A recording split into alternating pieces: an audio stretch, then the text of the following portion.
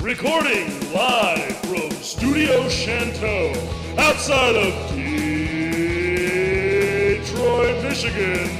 You're listening to Scotty, Fraytown, and Tyler Dean, the Outside Blitz. And welcome everybody to the Outside Blitz. I am your host, the fabulous one, Scotty Fraytown, along with the tenacious Tyler Dean. Tyler Dean, baby, what's going on? Not too much. How we doing tonight? There's a lot going on. Yeah, almost like too much going on. In a way. It's playoff time. We see this every year. It's crunch time, man. Week 15 has come and gone. It's almost like elimination week. We went from a hell of a lot of teams still mathematically able to make the playoffs to not so many anymore. A lot of teams fell out. A lot of teams mathematically eliminated. We got to see quite a few just off of like singular wins, which I thought was kind of interesting.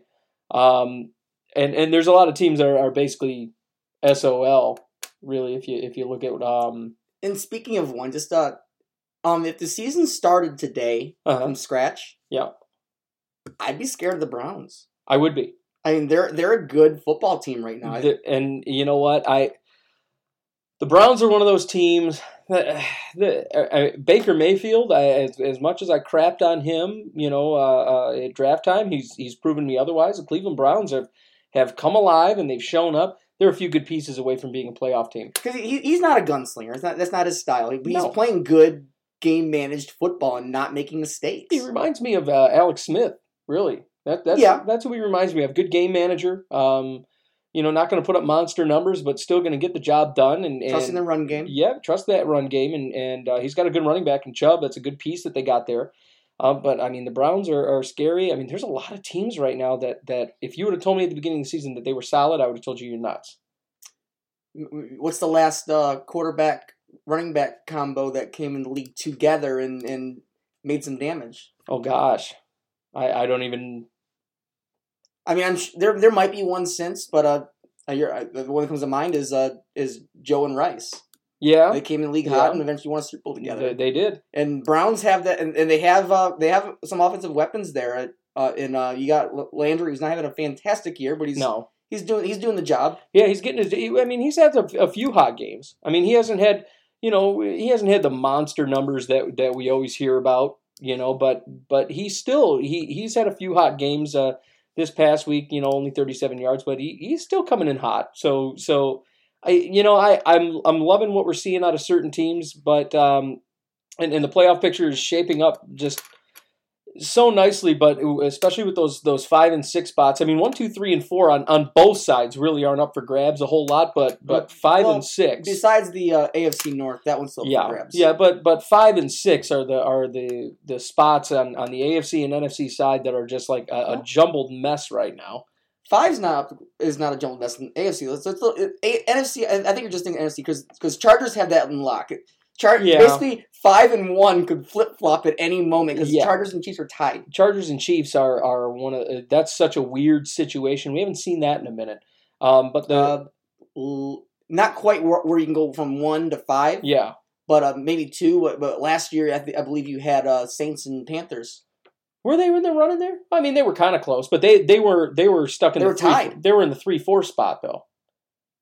You might be right. Yeah, no. I'm sorry. They were in the 4-5 spot. That's where they were. The Saints wound up at number 4, and the Panthers wound up at number 5, because the Panthers wound up losing in the first round, if I'm not mistaken.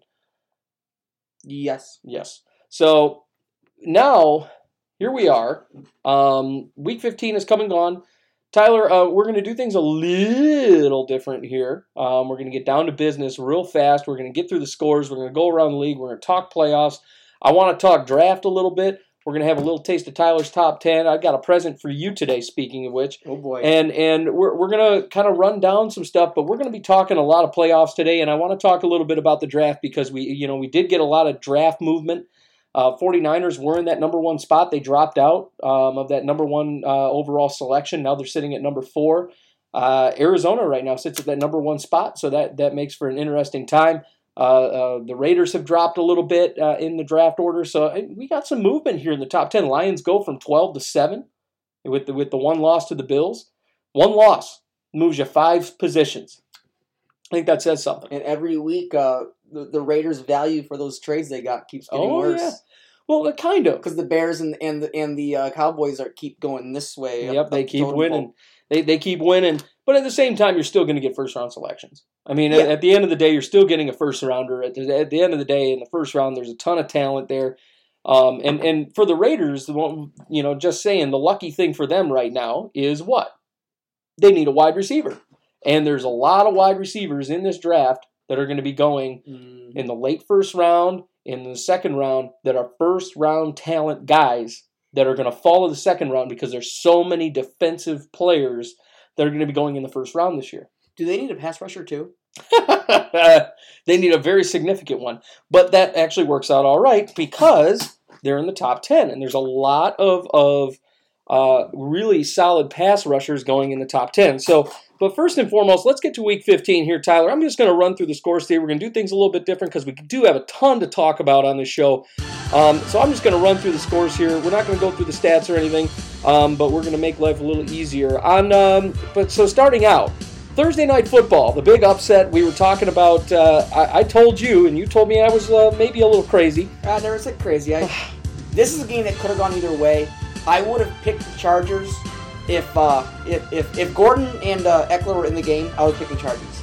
But with them missing both their backs, I thought the Chiefs were going to pull this one off. Yeah, and you know what? The Chiefs wound up actually. It was a close one. Those damn 2-point conversions.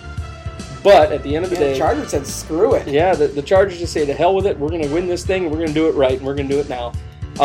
Chargers will go up on the Chiefs 29-28 Thursday Night Football. On Saturday night, we had a couple Saturday games. Saturday night, the Texans, your boys, the Texans, they beat the New York Jets, and they move up in the playoff standings. They're in the top 2 now.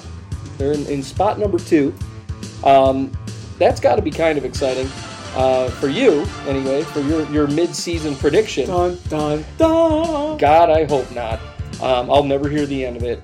Saturday night, also the Cleveland Browns, our boys here. They topped the Denver Broncos 17-16 on that tremendous defensive play for the Browns. Sunday night, the Cardinals lose it was a thrashing on Sunday. The Falcons topped the Cardinals 40-14, just a beating there. The Bengals. Jeff Driscoll goes out and gets a W against the old LA Raiders there, or Oakland Raiders, or whatever the hell they're calling themselves these days. The Vegas Raiders, the London Raiders, Mexican Raiders, whatever. The Bengals beat the Raiders 30-16. The Vikings beat the Dolphins on Sunday 41-17 under new offensive coordinator Kevin Stefanski. We'll get to that in a moment. The Indianapolis Colts beat the Dallas Cowboys 23-0. Shut them out. Pick those Cowboys. I did pick those Cowboys. That defense for a while was looking real good. Not so well. I mean, maybe I can more so blame the offense because 23 points isn't a ton. Your boys, the Baltimore Ravens, 20-12 over the Buccaneers on Sunday, and the Buffalo Bills squeaked by the Detroit Lions 14-13 on Sunday there. The Chicago Bears beat the Packers 24-17, clinched the NFC North. The Washington Redskins beat the Jacksonville Jaguars on a last-minute field goal. 16-13, the Redskins beat the Jags. The Titans, another shutout, 17-0. Titans shut out the New York Giants on Sunday. The 49ers upset the Seattle Seahawks in overtime, 26-23. That could be a game that affects those playoff standings. The Pittsburgh Steelers top the New England Patriots 17-10. They barely get by them. Philadelphia Eagles upset your LA Rams there 30-23. And last but not least, the New Orleans Saints beat the Carolina Panthers 12-9 on Monday Night Football. And that is your scores for Week 15. Now, Tyler, we got to talk a little bit about this NFC playoff picture, but first and foremost, let's talk about the Carolina Panthers for a quick second here. Cam Newton suffers a shoulder injury. He had himself a pretty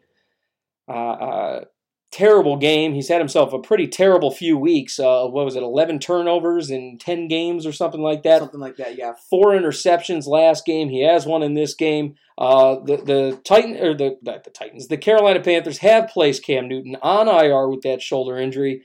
What do you think? Is he making excuses for himself at this point? With them being out, at this point, it's a who cares, get healthy. Well, yeah, I get that.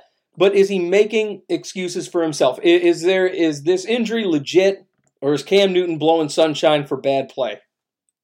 I mean, Cam has been known to throw in the excuses here and there. To embellish? I think it could be exaggerating a little bit, but I do think he is actually hurt a bit, but I think it might be exaggerated. Yeah, I'm kind of with you there. I think I think there's some embellishing of this injury that is happening, and they've placed him on IR. I think it's smart. They're not going to go out and try and injure their most valuable asset with 2 weeks left in the season, and they're basically eliminated from the playoffs with that loss to the Saints. It was kind of a heartbreaker. that loss to the Saints there. But they just couldn't get it done, and the Saints beat them on field goals. So with that, I'm gonna go right down the line here. Tyler, I want to talk a little bit about the NFC South here. I want to talk about a little bit about the NFC South. We got a few things coming out of the NFC South. Another guy that got placed on IR, Devontae Freeman, out for the season. He was placed on IR with a groin and knee injury. They said Dan Quinn said he had a potential of coming back. Dan Quinn now says Devontae Freeman will not be coming back, and it's a very similar situation to Cam Newton. I think they just want to keep their one of their top assets healthy. Yeah, and he was already a known injury, and it wasn't even a surefire thing that he was going to come back. So at this point, I can understand. It's like, you know what? Get healthy. Yep, we'll get him out of there. Next year. Get him out of there. We got, all kinds of injuries, but one injury. So injury-wise, I'm going to continue on this injury thing. I'm going to call you out today, Tyler, for injuries. Okay. I'm calling you out. So ever since this podcast started, I have been hearing you week after week after week after week with your mouth full and stretching your denim there over Frank Gore. I have been hearing you. So we're shitting on him because he got hurt one time in the last 4 seasons? Frank Gore hits IR with a foot sprain. Now, I got to tell you, Tyler, I've told you that Frank Gore is injury prone, and he's got a long, long history of injuries, and you told me I was a crazy person. So, I have pulled up Frank Gore's injury history. Frank Gore, torn right ACL during spring practice, March 19, 2002. Also suffered a torn right meniscus during that same practice. Then he goes to Miami, torn left ACL, right? Keep in mind, folks, still in 15 years ago. I guess we're 11 years ago now. He suited up. He had an ankle sprain and a pull that was unspecified, grade 1. He had in October of 2007. Had another one in December 2008. He had another one in September 2009. Still hardly missing any time. 2009. He missed 2 games there. Hip fracture in 2010. And his last 4 don't count because he didn't miss any games. Sprained ankle. Played through. Sprayed ankle in week 9. Played through. Chest rib bruise. He got missed hit final drive. Missed the final drive. Head cranial concussion. Made it back following week. He's injury prone. He hasn't missed a game. Everyone who has their plays, they get knocked out of games. He hasn't missed a game in 10 years. Frank Gore's chances of injury are 42.2% in 2018, 3.4% per game. He gets hurt. Minors don't count. Minor injuries do not count. I don't know if minor injuries don't count. If they keep you. What, you want to talk Dalvin Cook? Oh, Dalvin Cook is injury prone like you wouldn't believe. I'm not going to sit there and say that Dalvin Cook is not injury prone. The guy had a torn ACL in his third game. Frank Gore is still one of the greatest, first ballot Hall of Famer, one of the greatest running backs of all time. He's not one of the greatest running backs of all time. But Frank Gore does hit IR with a foot sprain. How badly does this affect the Miami Dolphins? They're already in a pinch, losing this week. They're a game back with 3 teams ahead of them, fighting for a 6th spot. Yep. I think Miami's done. They're still in the mix of things. Crazy stuff could happen, but I think their season's going to be over here. Yeah, I'm kind of with you there. I felt like this loss to the Vikings was a huge blow. I think it's a nail in the coffin here. The Vikings, Vikings played so well during that game, and I got to tell you, Miami just looked rough. Looked very rough. They need some defensive help. They look like the Dolphins that we thought was going to happen 10 weeks ago. Yeah, they do. The fact that they were still in it for this long could be a testament to how good they've actually done. Maybe they're better than we think they are. Yeah, they are not who we thought we are. Yeah. But they are not. Now, more injuries. Logan Ryan. This one bodes well for you. Logan Ryan, Titans corner. He hits IR with a fractured fibula. He'll be out for the rest of the season. Bodes well for you and your Ravens there, fighting for a playoff spot. Yes, but with them playing the Colts, I think this comes to me. I think this comes down to the Colts and the Ravens. Yeah, I think so. I don't think Titans are going to be able to keep up with. I don't know that running game. That running game is Derrick Henry's come alive. He has that running game is there, and I can't completely count the Titans out yet, even though they're suffering injuries and stuff like that. I can't completely count the Titans out, because they're still coming on strong. I like what the Titans are doing. I mean, we've got a big three-way dance there. You got the Ravens and the Colts and the Titans, and they're all fighting for that spot. I don't know. I can't count the Titans out. I think they're still alive. More guys getting placed on AR. NFC North, we saw Kerryon Johnson get placed on IR. I think it's a smart move by the Lions, just preserving their top asset on that team. I don't think anybody is going to be more important to the Lions than Kerryon Johnson. Packers also did the same thing with Aaron Jones, placing him on IR. Like I said, I think they're preserving their assets there moving forward. Minor injuries, minor bumps and bruises, and they're just saying, well, let's just stick him on IR. The Jets did the same thing, except Isaiah Crowell actually has a legitimate injury. He has a toe injury. He'll be out for the rest of the season for the New York Football Jets. Keenan Allen, this one could hurt a little bit, I think. Good. Keenan Allen suffers a hip pointer injury Thursday. He could miss some time. He's a huge piece to that. That LA Chargers, San Diego Chargers, whatever the hell you want to call them. Huge piece of that Chargers offense. He opens a lot of things up, and I think this is a big blow to the Chargers here. Especially a Chargers team that is fighting for a number one seed at this point. Yeah. And they could, they could win the division, and it sucks for the Chargers because, say they do wind up running into the Chiefs at any point in the playoffs. The Chiefs, for now, are going to be without Kendall Fuller, their corner Kendall Fuller, because he's undergoing wrist surgery. So the Chiefs' defense, which is already bad, now Kendall Fuller gets placed on IR. Could you imagine how easily the San Diego Chargers or LA Chargers, whatever the hell you're calling them, how easily the Chargers could manhandle the Chiefs if Keenan Allen was on the field with Kendall Fuller being gone, having that wrist surgery right now? Yes and no. Keenan Allen in the last few weeks has been really good, but he's had a quieter year than he's used to having. So they have other pieces on that offense.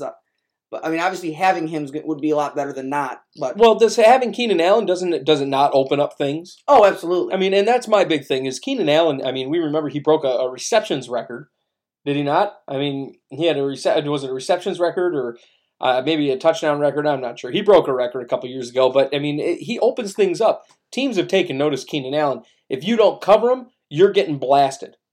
Oh yeah. So Keenan Allen, big injury for the Chargers. I think it's going to be a tough one to move past there. Now, another big injury. Todd Gurley, knee injury. They say it's just inflammation, but then they go out and they sign C.J. Anderson in the wake of Todd Gurley's injury. Now, your Rams have already looked rough for the last 2 weeks. Mm-hmm. Now Todd Gurley's hurt. C.J. Anderson gets signed. What does this tell you about your LA Rams here that you predicted to be in the Super Bowl, my friend? I think I think that they're just prepping for the playoffs. They're getting ready for the end. They want to have a decent back to kind of ease Gurley into the playoffs. Yeah, maybe. And another big thing about this is this past week they did get beat by the Philadelphia Eagles, right? Yep. Nick Foles comes trotting on. He goes into the phone booth. He emerges as Superman again. He beats the LA Rams, keeps his team in the playoff hunt. Carson Wentz is out with a back fracture. And so Nick Foles has arrived again. Could this be the story of the year? Are we going to see this again? Are we going to see the Philadelphia Eagles swoop in as the underdogs and go to the Super Bowl under Nick Foles? It was around this time last year when Wentz went down. And yeah, that's the scary thing to me. Like I'm seeing this situation, I'm going, holy crap. And I guess my big question is, at this point, is Nick Foles better for the Philadelphia Eagles than Carson Wentz is? I'm going to say no. Carson Wentz, to me, is still their guy. I mean, you look at the beginning of the season, Nick Foles had a rough start for 3 weeks. I mean, he looked like not even a starting caliber quarterback, and it was a rough outing there. And then Carson Wentz came back and started to get them more on track, because I believe they started off 1-3, 1-4, something like that. Here's my thing about Nick Foles. Here's my thing about him. Nick Foles, people often forget what Nick Foles was before Carson Wentz trotted onto the field. People remember the bad, but they don't remember the good. When Nick Foles first came into the NFL, and he first took over that starting role from Mike Vick, what happened to Nick Foles? What did he do that year? He blew up. He was great. He was a playoff guy. He was a playoff caliber quarterback. They made the playoffs. They went to the divisional round. They lost to the Saints in the divisional round, but they went to the divisional round. I think that says something about how good Nick Foles really is. How good Nick Foles can be. Yeah, to me, he's the most inconsistent quarterback out there. Really, and then he shat the bed in Eagles, and then he went to the Rams and shat the bed, and then he came back. So then he comes back to the Eagles. Really good things, and you've seen the really bad as well. He's like bipolar quarterback. He's had extreme highs and extreme lows. Yes. Yeah, and that's kind of what he is. He's having these extreme highs and these extreme lows. He would fit in Tampa Bay with Winston and yeah, I know, right? Fitzpatrick. Well, and so do you believe at this point in time, let's say Carson Wentz, and it's kind of looking like, back fracture to me says, hey, I'm gone. Carson Wentz is gone. Do you believe that Nick Foles is going to do what he did last year? Is he going to take the Philadelphia Eagles once again to the promised land? Is he going to get hot and just start kicking the crap out of everybody? I say no. I think, to your point, the Rams are spinning their wheels right now. They're in this weird... they're playing terrible. They're in this weird... I don't know what you want to call it. So I'm not going to hang my hat on Foles one game saying he's back and ready to go to the Super Bowl again. Yeah. And I'm not ready to necessarily hang my hat on Foles, but I get nervous. I get nervous every time I see that guy come in and they start winning games, and they start doing that crazy stuff that they're doing where they're busting out, Philly special plays, and they're beating teams that they have no business beating, and it gets nerve-wracking. Nick Foles, to me, is the kind of guy that I can see come trotting onto the field with that frickin' Superman uniform on and just start chucking the ball all over the yard like he did last year. We remember that stuff. These guys running around with dog masks like we're the underdogs. Blah, blah, blah, blah. We remember that nonsense. And guess what? They went to the bowl. I'm real nervous about Nick Foles. I'm not a fan of Nick Foles. I hate Nick Foles, but I'm nervous about Nick Foles coming onto the field. It gets a little crazy. Now, other quarterbacks that are trotting onto the field, well, I'll take that back. A quarterback that's not going to be trotting onto the field in 2019 for the Ravens anyway, your boy Joe Flacco is not expected to return to the Ravens in 2019. He's expected to either be traded or given that buyout because of Lamar Jackson's success. The second that Lamar came in and had that close game with the Chiefs, I knew. I think everybody knew. Before that, I kind of knew, but this team, the fans, the non-smart ones, are rallying behind Lamar Jackson. And yes, they're winning games. They are winning games. The team is behind him. The defense is playing better than it has since the beginning of the season. And the running backs are playing better than they have all season as well. And the team is rallying behind this team. And that was the time that I knew that Joe was going out the door. What came out more today on that is where they're starting with it. At least they're going to go for the trade route and let Joe pick his destination. And there's nothing wrong. Do you think Joe Flacco will be as successful somewhere else? Absolutely. I mean, he was on his way to being successful this year before the 3 games they lost the O-line. Yeah. He was top 10 in yards and in QBR. And I think Flacco has a potential of continuing that momentum into a new team. Imagine if Joe Flacco goes to a place like Jacksonville. Miami. Miami could be a place, but I think they're still loving on Ryan Tannehill right now. They haven't really given Ryan. I mean, Miami could be winning ball games. The offense hasn't played bad for Miami. I think it's more so the defense that's played bad for Miami. They're ranked 29th in the league, 23rd against the pass, 29th against the rush. I mean, Miami hasn't played good ball. Flacco could wind up there, and that would be good, but, I mean, I think they're still buying Tannehill right now. You know where I think he could go? Especially if they're going the route of he can choose where he wants to go. What's that?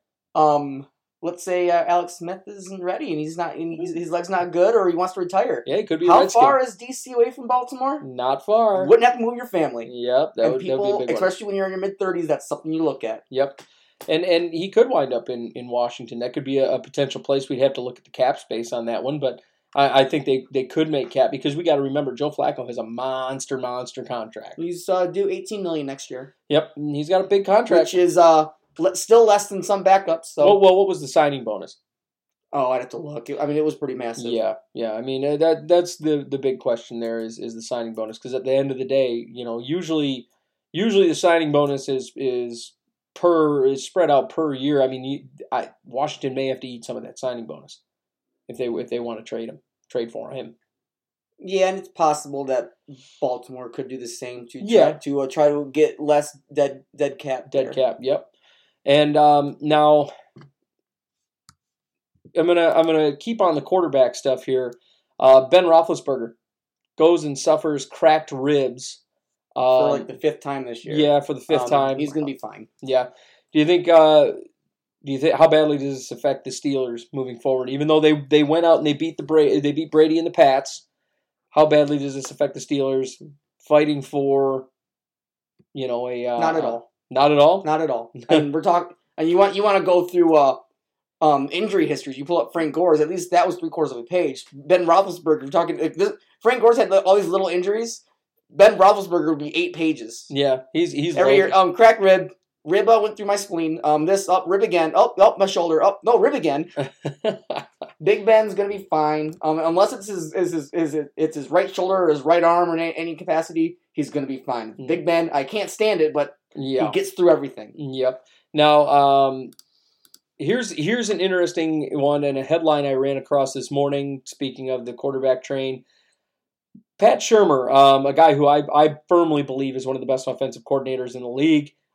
He comes out and says he believes in Eli Manning, and Eli Manning is going to be around for 2019.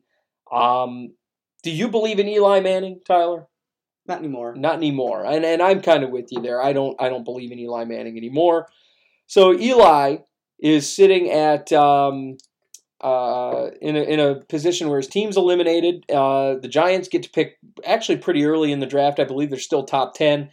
And there's guys available within the top 10. Justin Herbert is the name I just most commonly hear associated with the New York Giants.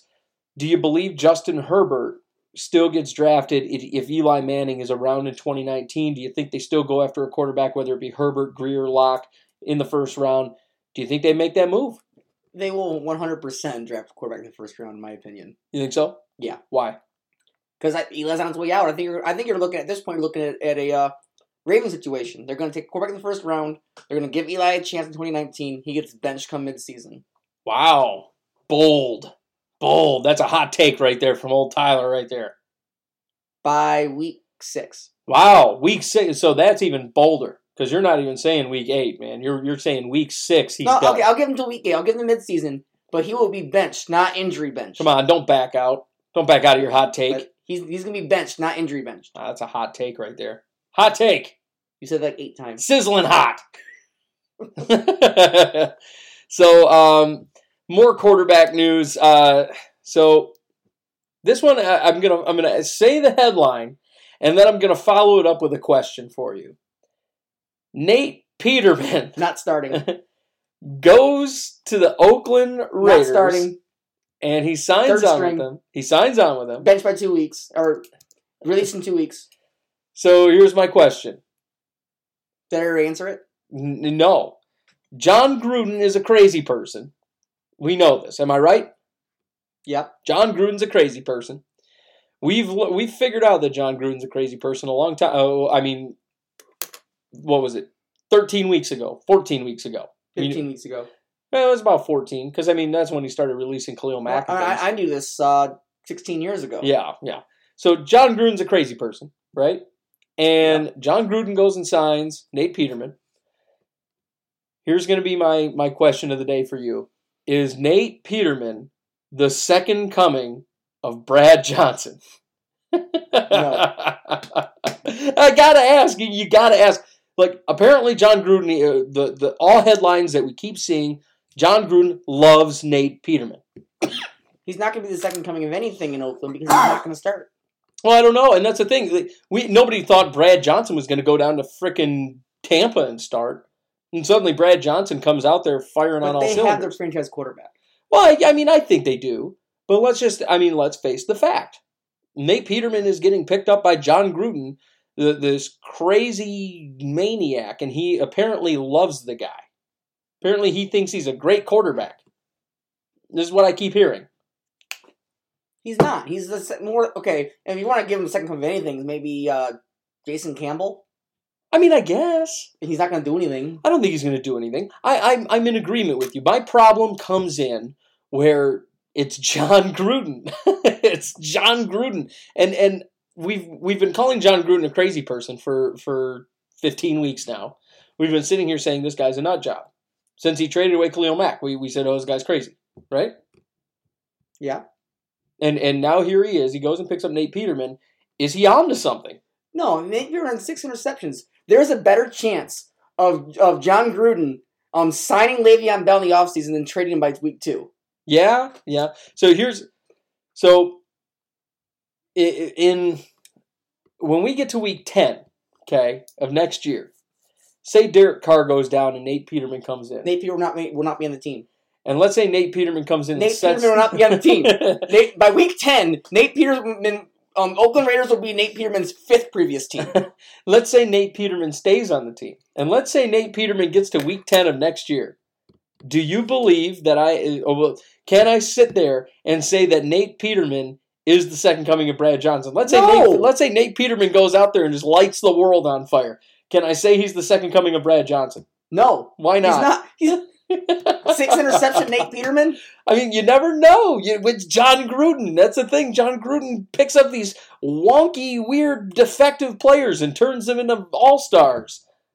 Is even the second string? Is even the third string quarterback there? I don't know what he's going to be. I don't know what their plans are with Nate Peterman. All I know is that John Gruden fell in love with Nate Peterman in some way, shape, or form and wants him on his football team.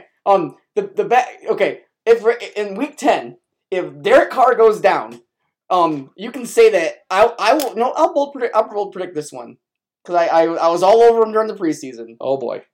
You can say that A.J. McCarron is the second coming of Brad Johnson. Oh jeez, you love A.J. McCarron because he is the backup and will not be. He will not. Nate Peterman will not start over A.J. McCarron. What if Nate Peterman does start over A.J. McCarron? Can we say Nate Peterman is the second coming of Brad Johnson if he does a good job? NFL record for most interceptions in a game. So now other news out of the Oakland camp. Martavius Bryant suspended indefinitely for violating his terms of the substance abuse program that he was originally suspended for. I don't. He's in Josh Gordon land. Yeah, he's in Josh Gordon land. He's or even worse, maybe he'll go to Justin Blackmon land. Yeah, and definitely suspended. It's sad to see it because Martavis Bryant is actually a really good player. Absolutely, he's a tremendous player. And the guy could be a number one somewhere. I think he's that good. And they've completely just kind of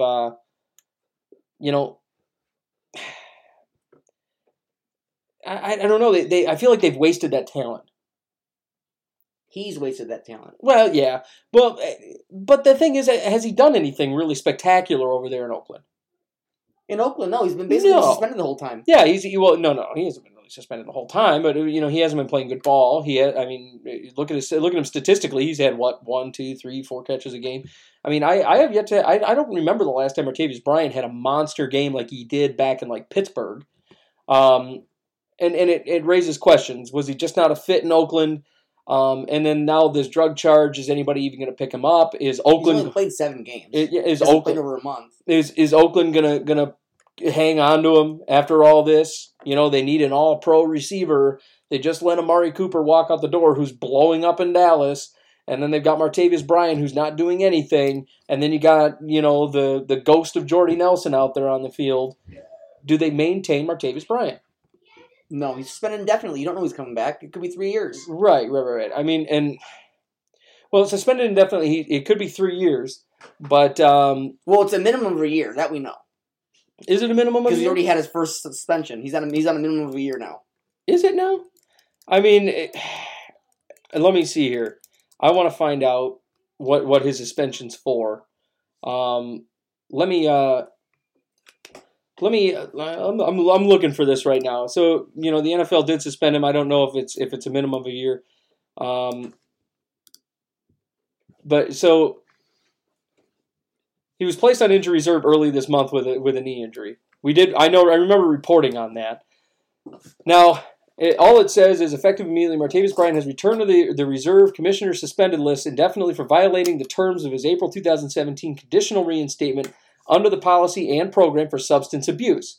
Now, the Raiders released him on September 1st. They re-signed him on September 12th. The NFL was allowing him to play. His year-long suspension was under appeal, and he's also in the final year of his contract. So he'll be eligible for free agency anyway. So do you believe that? Well, I don't think he will because the suspension freezes that. Does it?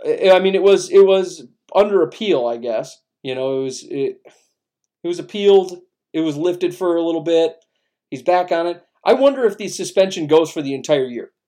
You know what I'm saying? From now until this time next year. It'll be through at least next year. He's already suspended for most of the year with Pittsburgh last season.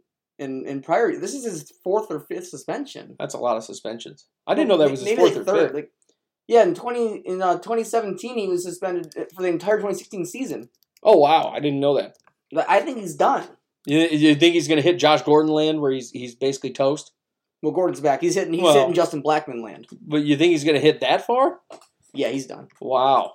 So he's on a one year deal. Yeah, he's suspended indefinitely, and he forfeits his $300,000 worth of his salary, his remaining salary in Oakland. Let me see. He was suspended for an entire 2016 season. Suspended 4 games for violating in 2015. Oh God. I don't know that he'll be done.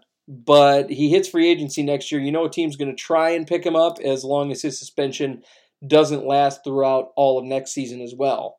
I think that's going to be the big question when it comes to Martavis Bryant. We're at indefinitely. So it's going to be at least next season. I don't know because usually they address these things in the off season. That's why I'm kind of like, There's a couple of guys that are on the commissioner's exempt list / indefinitely suspended list, and they get appealed in the middle of the off season. If he comes back, it won't be till at least the 2021 season. Is my prediction. Ooh, that's ballsy. That's 2 seasons? Josh Gordon spent that long out. Jesus. Well, Josh Gordon kept getting suspended over and over and over and over again. What's different? What do you see? Well, it's not different, but Josh Gordon would Josh Gordon's coming back for 2019. Suspended. It was Josh Gordon's coming back for 2015. Suspended. 2016.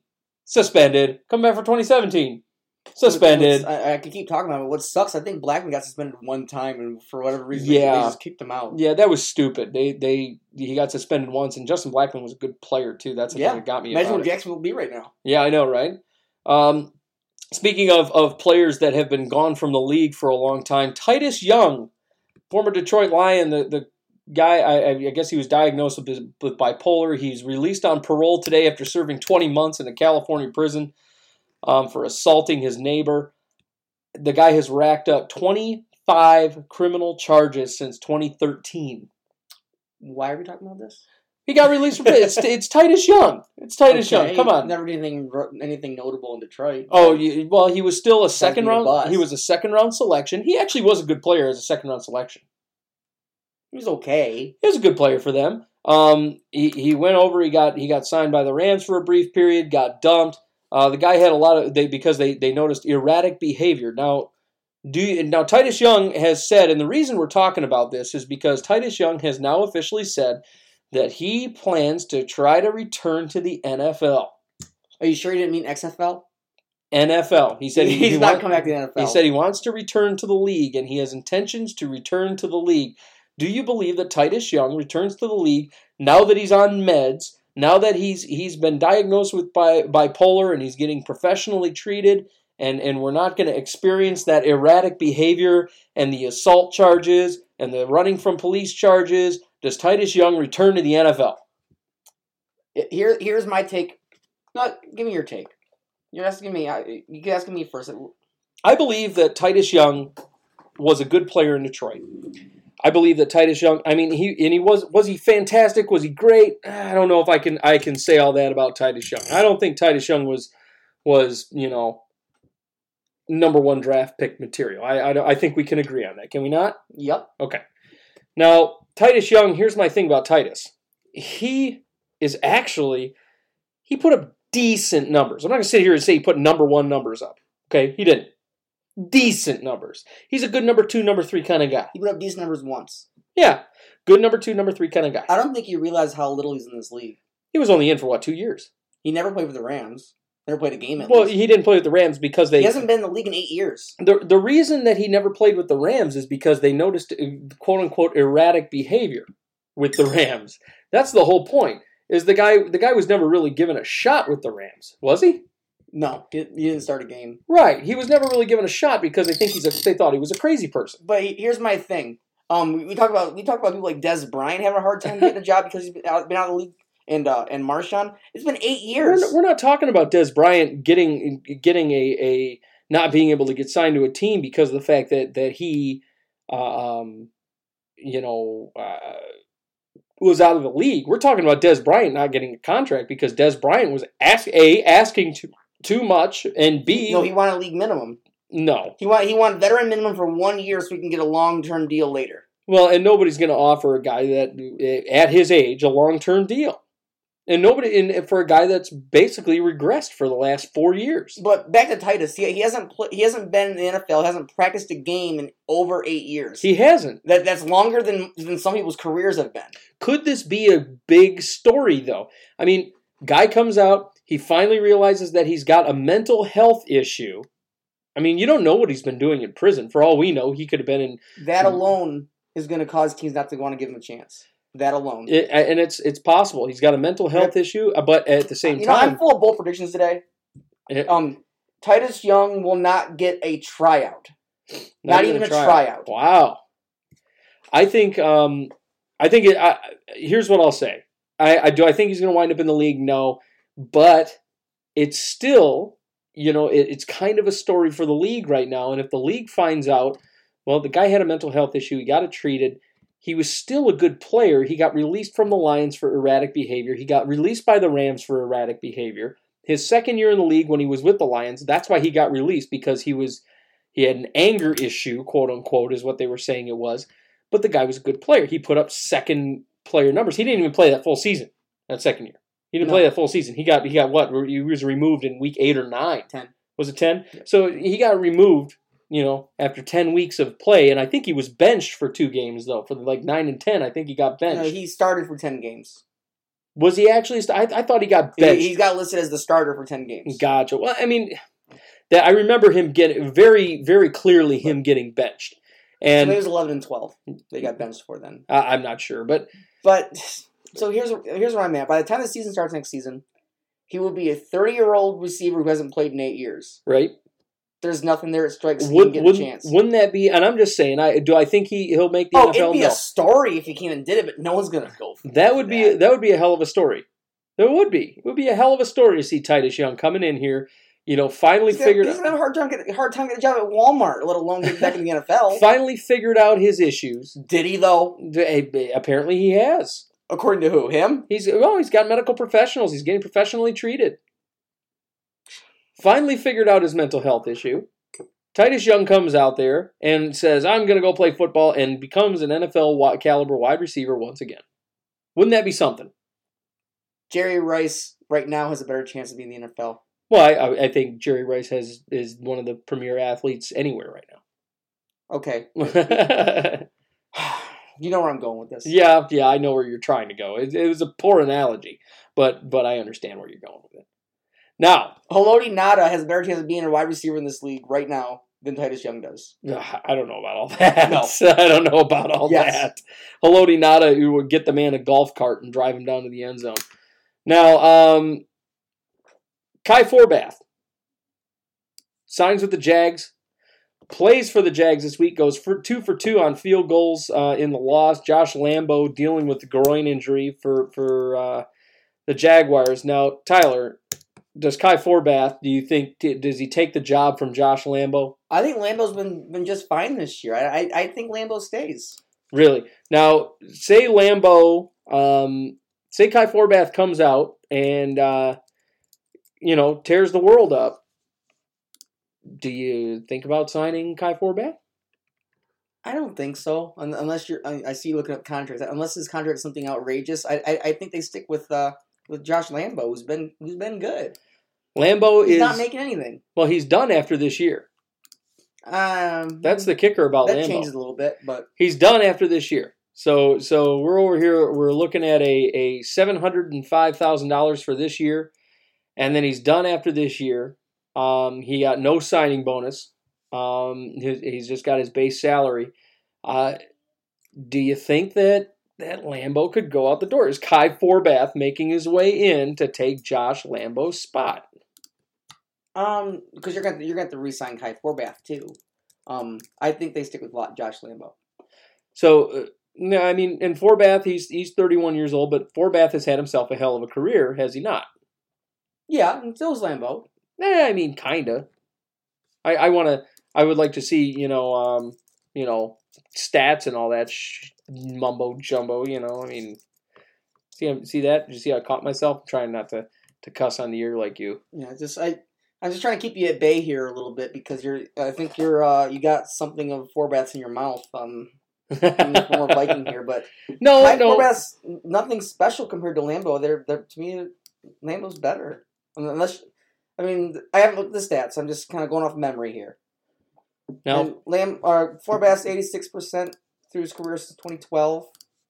Let's see here. And Josh Lambo. How long's Lambo been in the league? He's only 28, so they're around the same. But he's younger, but he's around the same time. He's 28 years old. Excuse me. Woo. Lambo in the league. A lot less. Yeah. Oh, there we go. So 85. Yeah. So Lambo is 81% on his view. So this alone, they go with Lambo. Lambo's younger. He's going to be in the league a while longer. He's only been in the league 4 years. Is he going to be asking more money though? Not by much. Maybe not by much. He could be 28 years old, entering his prime. Is in his prime basically. They're not sticking with Forbath. I'm sorry, Scott. I don't know. You never know. Now Forbath should end up somewhere. Don't get me wrong. Forbath is a good kicker. He's a very good kicker. Just it's not going to be over Lambo. I don't know. But so Josh Lambo, he did go down with that injury. Now, one thing we gotta talk about just a little bit. Speaking of former NFC North guys, let's talk about the Bears and the Packers, please, because the Bears wind up beating the Packers. They clinched the NFC North here. at the beginning of the season, I wouldn't have expected this. Would you? No, not at all. Not even close. No. And Bears come in. They clinch the NFC North. Go to the playoffs. They're a shoe-in now. They're the number 3 seed. They had a hell of a convincing win, and I'm going to call it convincing. I'll say a convincing defensive win against the LA Rams. They had a pretty good game against the Packers, 24-17, against Packers team that kind of surged last week and kind of fell apart this week. Now, the Vikings, on the other hand, NFC North, have a new offensive coordinator. Kevin Stefanski comes in as the new offensive coordinator for John DeFilippo, and the Vikings, they put up 41 points against the Miami defense. Now Miami defense, I understand, ranked 29 in the league. But does it say something about Kevin Stefanski coming in, putting up 41 points against a team that they should have put up 41 points against? Too soon. Too soon? I mean, I understand it's a smaller sample size. Vikings' run game was hot. Dalvin Cook, very, very good. Vikings come out, rock the world. They set the world ablaze. Do you believe that the Minnesota Vikings offense could be back? It could. I'm not gonna put my money on that it is. The offense obviously can be as good. It can be a Super Bowl caliber offense. I still think they have things to figure out. Yeah. There were a few minor plays. Kirk Cousins, particularly with that, he threw just an ugly pick six. It was on a check down. He was checking down to his running back, threw it right into the hands of Minka Fitzpatrick. It was a good read by Fitzpatrick. Just a bad throw by Cousins. And Cousins took full responsibility for it. But we've seen kind of these iffy Kirk Cousins throws. So to me, I believe that Kirk Cousins could be the one thing right now, believe it or not, that is inhibiting the Vikings offense. I was just thinking about this, and we didn't really talk about it too much, but his contract in particular, I mean, with this season the way it's gone, not that Cousins has been bad, because he hasn't. But he hasn't been worth $28 million. Well, you got to talk about more than that. You got to talk about more than $28 million, given that his contract's fully guaranteed. Mm-hmm. Could Cousins, in a way, like, I got them, I'm getting paid for 3 years no matter what, no matter how bad I do. Yeah, he could. I believe that Kevin Stefanski's new offensive scheme is turning it up here, and it's kind of making the Vikings a scary team. I want to see how they do this week against the Lions defense. It actually hasn't been too bad, the Lions defense. Yeah. I mean, and the Lions defense has, weirdly enough, come alive in the last few weeks. It's been like, where the hell was all this all year? But I want to see if the Vikings offense comes out and tears up the Lions defense that, has been pretty freaking good throughout this year. With the exception of a few games early on, they've come on. Have they not? I wouldn't say come on, but they've been decent. I mean, they've held teams to few points, right? I mean, they've been holding teams. I mean, early in the year, we got to see some, iffy games against the Jets, obviously opening up the season. But they have come on a little bit in recent weeks. They held the Panthers team to just 19 points. They held the Bills to 14 last week. They held the Cardinals to 3. That one's not really saying too much. Well, it's not saying too much, but it's just the point. I mean, they are holding, and I mean, they held the Bears to just 23 on Thanksgiving. I mean, lately they've come on, and the Rams. I mean, they held the Patriots to 10 early on in the season. Understanding the Patriots were kind of iffy early on in the season, but they still held the Patriots to 10 early on in the season. I think the offense has been bad. I think the defense has been better. And to me, I think the Vikings have a decent test this week to see if the Vikings offense. I think they've got a decent test this week against the Detroit Lions. It's definitely a better test than what they just did with Miami. Yeah. Oh yeah. Because I mean the Dolphins, I mean, like I said, ranked 29, and the Vikings, they did a good job exploiting the run defense, particularly. Because the run defense of the Dolphins is ranked 29th in the league, which is awful. 13 total defense. See, and that's not bad. That's not bad. You can't say that's bad. It's not bad. It's not bad. So, I mean, if they're ranked 13 in total defense, I mean, is this going to be a test for the Vikings? I think so. Oh, yeah. I think it's a test. I think it's a good test for Kevin Stefanski. I want to see what the Vikings can do. And I'm going to that game on Sunday. I'm excited. Go Vikings. Skull, skull, skull. Vikings show up with that number 4 ranked defense now, which has been climbing the ladder since the beginning of the season. They were really bad early on. They've come out of the cellar, and now they're the number 4 ranked defense in the league, especially their run defense is ranked 4th in the league. Their pass defense, rather. Their run defense is ranked 13th. That's been climbing up. Vikings are playing good defensive ball. Offensively, they're kind of starting to get it together. They've been bad as far as their total offense this year.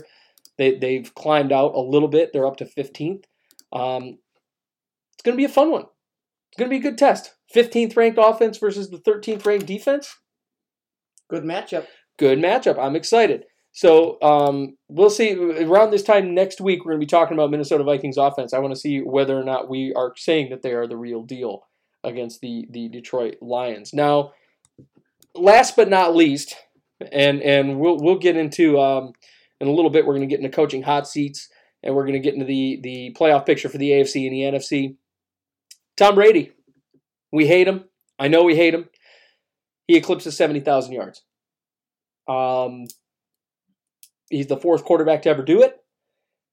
Is this another feather in the cap of Tom Brady? Yeah, I mean, it was inevitable. Unless he retired last season, he was going to get to this point. Yeah, is it the big feather in the cap though? Are you sitting there going, yeah, Tom Brady? Is this another one of those things where you just add it on to the list of, oh, he's the GOAT, or do you think it's still kind of questionable whether or not he's the GOAT? Oh no, I mean, as much as I hate Tom Brady, it's not questionable at this point. He is. I think it's questionable. I think it is. I still think it is. Not anymore. Joe Montana, all day. Joe's not even second. Joe Montana is not even the second best quarterback of all time. And the reason I say he's the best quarterback of all time still is because Joe Montana doesn't have Deflategate, Spygate, Tuck Rule, and all that other nonsense on there. But Montana's under Peyton. See, and here's the question about Peyton Manning. I know that rings don't define it. Joe's got what? 4? Mm-hmm. Peyton's got 2. Yep. I mean, Joe, he had Jerry Rice. Peyton Manning had a slew of great receivers throughout his career, right? Yeah. I mean, whereas as Joe had Jerry Rice, and that was kind of what he had. He needed, though. Well, that's all he had, though. I mean, like, still Peyton never had more than one at a time. I don't know about all that. He had Reggie Wayne, but he never had Reggie Wayne and Marvin. Yes, he at the same did. time. Yeah. Maybe for a season. He had him for 2 seasons, same time. Okay, 2 seasons. It's still 2 seasons, same time. So I mean, just saying, 2 seasons. He did have Marvin Harrison and Reggie Wayne, and he had some good receivers. He also had Dallas Clark, right? Wasn't fantastic. Dallas Clark was very, very good. Dallas Clark was a good tight end, man. Very good tight end. Eric Ebron might already be that team's best tight end of all time. I don't know about all that. That's questionable. That's questionable. Eric Ebron, fun fact, did make his first Pro Bowl of his career as an Indianapolis Colt, which is humorous to me. Those rosters did get released, and Eric Ebron was one of the big stars that made his first Pro Bowl. Good for Eric Ebron. I mean, how pissed off are you if you're a Lions fan right now? I think there's just so much not be happy about. It's not one thing really thinking about anymore. Well, good for Eric Ebron. But anyhow, so we're going to take a quick break. When we get back, we're going to go into Tyler's favorite segment. We're going to do a little bit of Fraytown's Forgetful 5. We're going to talk a little bit about the playoff picture. We're going to get into the coaching hot seat a little bit. We got some coaches that are on the hot seat. And then we're going to be right back right here on the Outside Blitz. Oh, we got to do our predictions too, Tyler. Oh, we got more stuff. More stuff. But yeah, we're gonna go over everything, and we're gonna have ourselves a blast. We'll be back right here on the Outside Blitz. At It's Your Time Massage, you get all the benefits of one of the larger massage chain parlors, but in a more intimate and personal setting. With 4 years' experience, massage therapist and owner Amanda Yatta's goal is to help people in a natural way, offering Swedish, deep tissue, pregnancy, aromatherapy, and sports massages. you will feel better and have more energy in just 1 hour. It's Your Time Massage is offered in-home, Amanda's or yours, with the rates ranging from $55 to $130. You get professional quality at an affordable rate. Contact Amanda today at 313-686-4347 or online at iytmassage.com. It's Your Time Massage, a natural way to improve your well-being.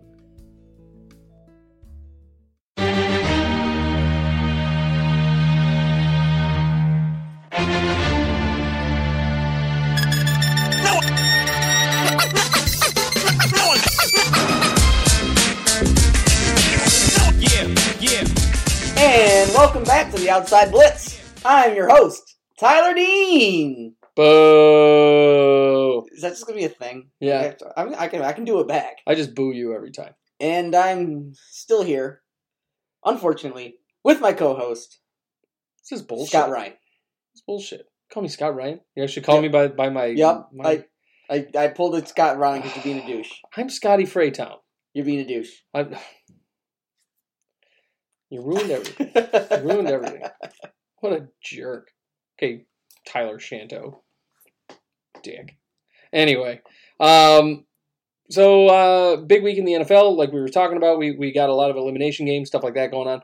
Tyler, I know you're fired up. I'm fired up too. We're gonna get right down to business for your favorite segment. I think you like it more than I do. I like your segment. It gives us a little more in-depth stuff. You know me, I'm a numbers guy. I like doing a lot of stuff by the numbers. I'm a numbers guy. I'm not just a feel guy. I can identify certain things by looking at certain numbers, just like you do. And so that's why I like your segment, because I can kind of delve at math. But I'm bad at math. It is true. Like numbers. It's weird. But I'm good with the numbers when it comes to football, though. You can count. That we know. Yeah, it's the one thing number-wise that I'm good at. No, but this segment allows me to kind of chime in on the numbers and kind of touch base with you on some of those. So with that, Tyler, we're going to get into Tyler's Top 10. Tyler's Top 10. Oh, yeah. It's your favorite. So, Tyler's Top 10. We had some big performances this week, but we haven't had like performances of like yester week. Oh, my number one would have been like number 5 in some of these past weeks. It was a slow week offensively. We got to see some great defensive play. We got to see some guys that really get shut down from an offensive standpoint. They got shut down. We got to see some really, really great defensive plays and really teams like shut down defenses. We finally got to see that. We haven't seen really, truly shut down defenses for a while. I mean, other than your boys not allowing anybody to score in the second half for a little while there, right? Right. We didn't really get to see shut down defenses like we did this week. We got to see quite a few. I mean, we'll be talking about a few of them very shortly here, but Tyler, it's that time for your top 10 here. So I'm going to let you go for it. Start taking care of business, brother. And I'm going to throw a quick honorable mention in here. Well, it's really 2, but it's part 2 for 1 package here. Mm-hmm. And that's to the Colts defense and the Titans defense. Yes. Both putting out shutouts. Yeah, great defense. Against teams that, like... The Titans was more believable. I believe it was the Redskins. Yeah. No. It wasn't the Redskins. I forget who the Titans took out. Let me look at it. Yeah, wait, look at that. But the Colts were against the playoff hopeful Cowboys. Yeah, no, the Titans were against the Giants, so that was a little more believable. Yeah, you're all right. The Colts were against the Cowboys, and the Colts shutting down the Cowboys was, I guess, it was a big surprise, especially with Ezekiel Elliott on the field. The Colts usually don't, every week, the defense doesn't usually show up. Right. I mean, the Colts have not notoriously had a great defense for, as long as I can remember. I can't remember the last time the Indianapolis Colts really had like a monster defense. No, you're right. Really, they've been very offensive heavy for a while. Yeah, other than like the Freeney Mathis combo, I think. Would that be like the last time we were talking about the Colts defense? Yeah. let's. So I wanted to say this for this show. I wanted to make you something, but I couldn't do it. But I have an award for you. Oh God.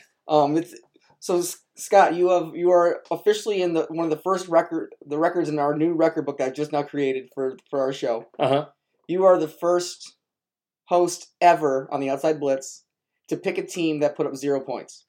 Did I now? Pick the Cowboys. I did pick the Cowboys. I did. But hey, and you know what? I'm surprised that the Cowboys didn't come to play. I really am. Joking aside, I am too. We kind of had that as kind of a game of the week type of situation, and that did not go anywhere near the way I thought it would. No, and it wasn't a super high scoring game or anything. It's not like it was like, oh hey, this is blowout central where the Colts are putting up like 40, it was like 20, right? Dude, they put up 23. Yeah. So I mean, 23. So good offensive day, but the defense did their job. This is a goose egg there. You're right, and that's the big thing. I mean, it wasn't like some huge offensive output where they're like, oh yeah, we're gonna put up 5 touchdowns. No, they put up 2 touchdowns and kicked a bunch of field goals. So I mean, I can't really say that the Cowboys defense played poorly because I mean, realistically, they gave up only 2 touchdowns on the day, and then they held them to field goals. I just the offense wasn't moving. Ezekiel Elliott came out and flat out said that the performance was embarrassing, was the exact word he used, and I don't blame him. It was embarrassing. I'd be embarrassed too. At that point, shoot. You put up a goose egg though. No matter who you face, no matter what it is, it's like even go back earlier this year when we got the Ravens and the Bills. You still expect the Bills to put up points. Yes. No matter what defense you're playing. Yeah, normally you expect just about any team. Like, it's really, really rare for a team to get shut out. Yes. And we not only did a team get shut out, we had 2 shutouts on the week, which was crazy to me. And it doesn't come as a surprise that the New York Giants got shut out by the Tennessee Titans. Yeah, because the Giants' offense is not bad. You have Saquon Barkley, and they couldn't put up a field goal. But the Titans' defense has been pretty good this year. True. We have to bear that in mind. The Tennessee Titans defense has been pretty good. So I mean, am I going to sit there and say that and it's again, it's not like it was a situation where it was a blowout. 17-0 is not a blowout at that point, is it? Yes and no. I see what you're going with that. You know what I'm saying? Like I wouldn't call it a blowout. The Tennessee Titans have the 7th ranked defense in the league, so I mean it is a good defense. And I don't know. I don't necessarily. I think it's more believable that the New York Giants got blown out against the 7th ranked defense. Really, I do. And the Giants have the 20th ranked offense in the league. I mean, so they aren't that explosive, right? Yeah. So I agree. Now I think it's less of a surprise as opposed to the Cowboys, the division leading playoff caliber Cowboys, who really with that win could have solidified their playoff position. I think the Colts are playing for their lives. I think the Colts are hotter right now. All they got to do is win a game and they're in.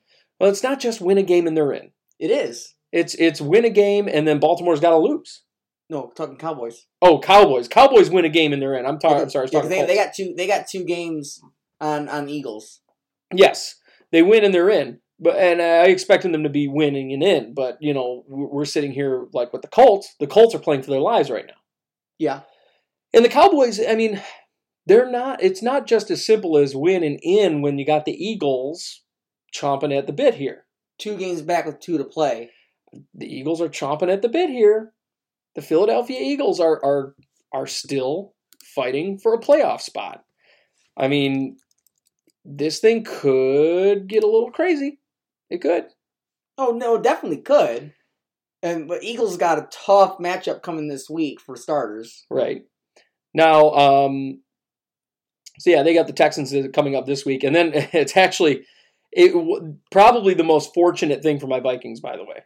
Probably the most fortunate thing in the world. Well, they got a guaranteed win there. Yep. Week 17. So the Eagles, no. Here's the thing.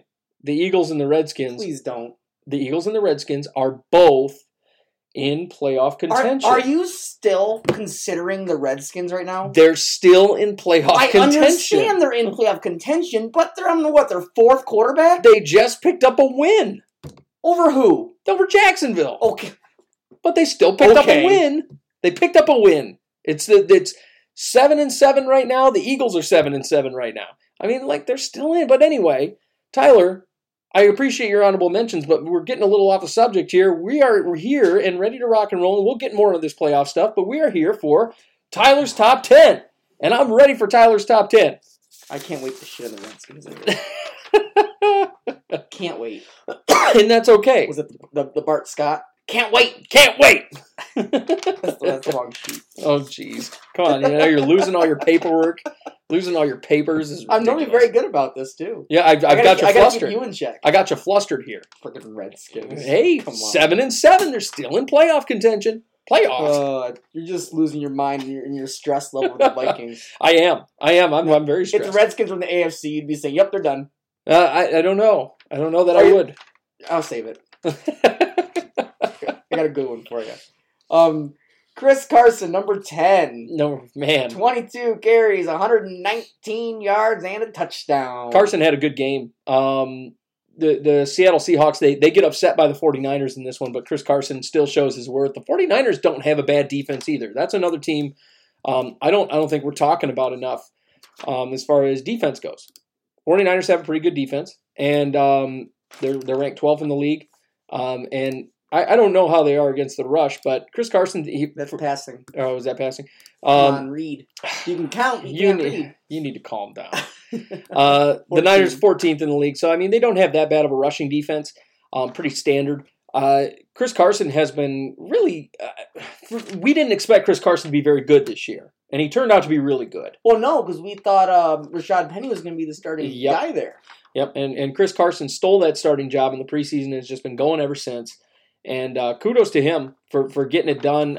You got to love what Seattle's doing there with him. And Seattle, Pete Carroll likes to run that power run offense. And Chris Carson, he's a kind of a big-bodied running back that likes to hammer guys. And that's something I've really noticed about him, especially in the game with Detroit. He got caught behind the line a couple of times and came plowing through the line. This week, he does the same thing to San Francisco. Gets a little caught up behind the line, makes something out of nothing. That seems to be his MO this year, especially with kind of a somewhat ailing offensive line in Seattle. So, I mean, it was really good stuff. So, yes, I like this pick. Going to number 8, I'm loving seeing some new faces on this list. It's kind of cool. Mm-hmm. So I might butcher the name here. Kalen Ballage. Yes.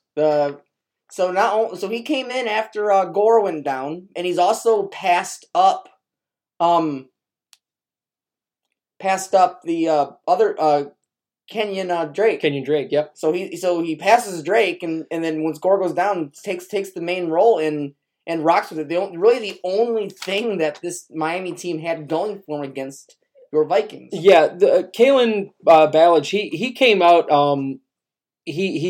So Kenyon Drake would have been the next guy up, but Kenyon Drake also has an injury, so they had, and Kenyon Drake hit this game just a little bit, but they kind of kept him on the bench in order to keep him healthy.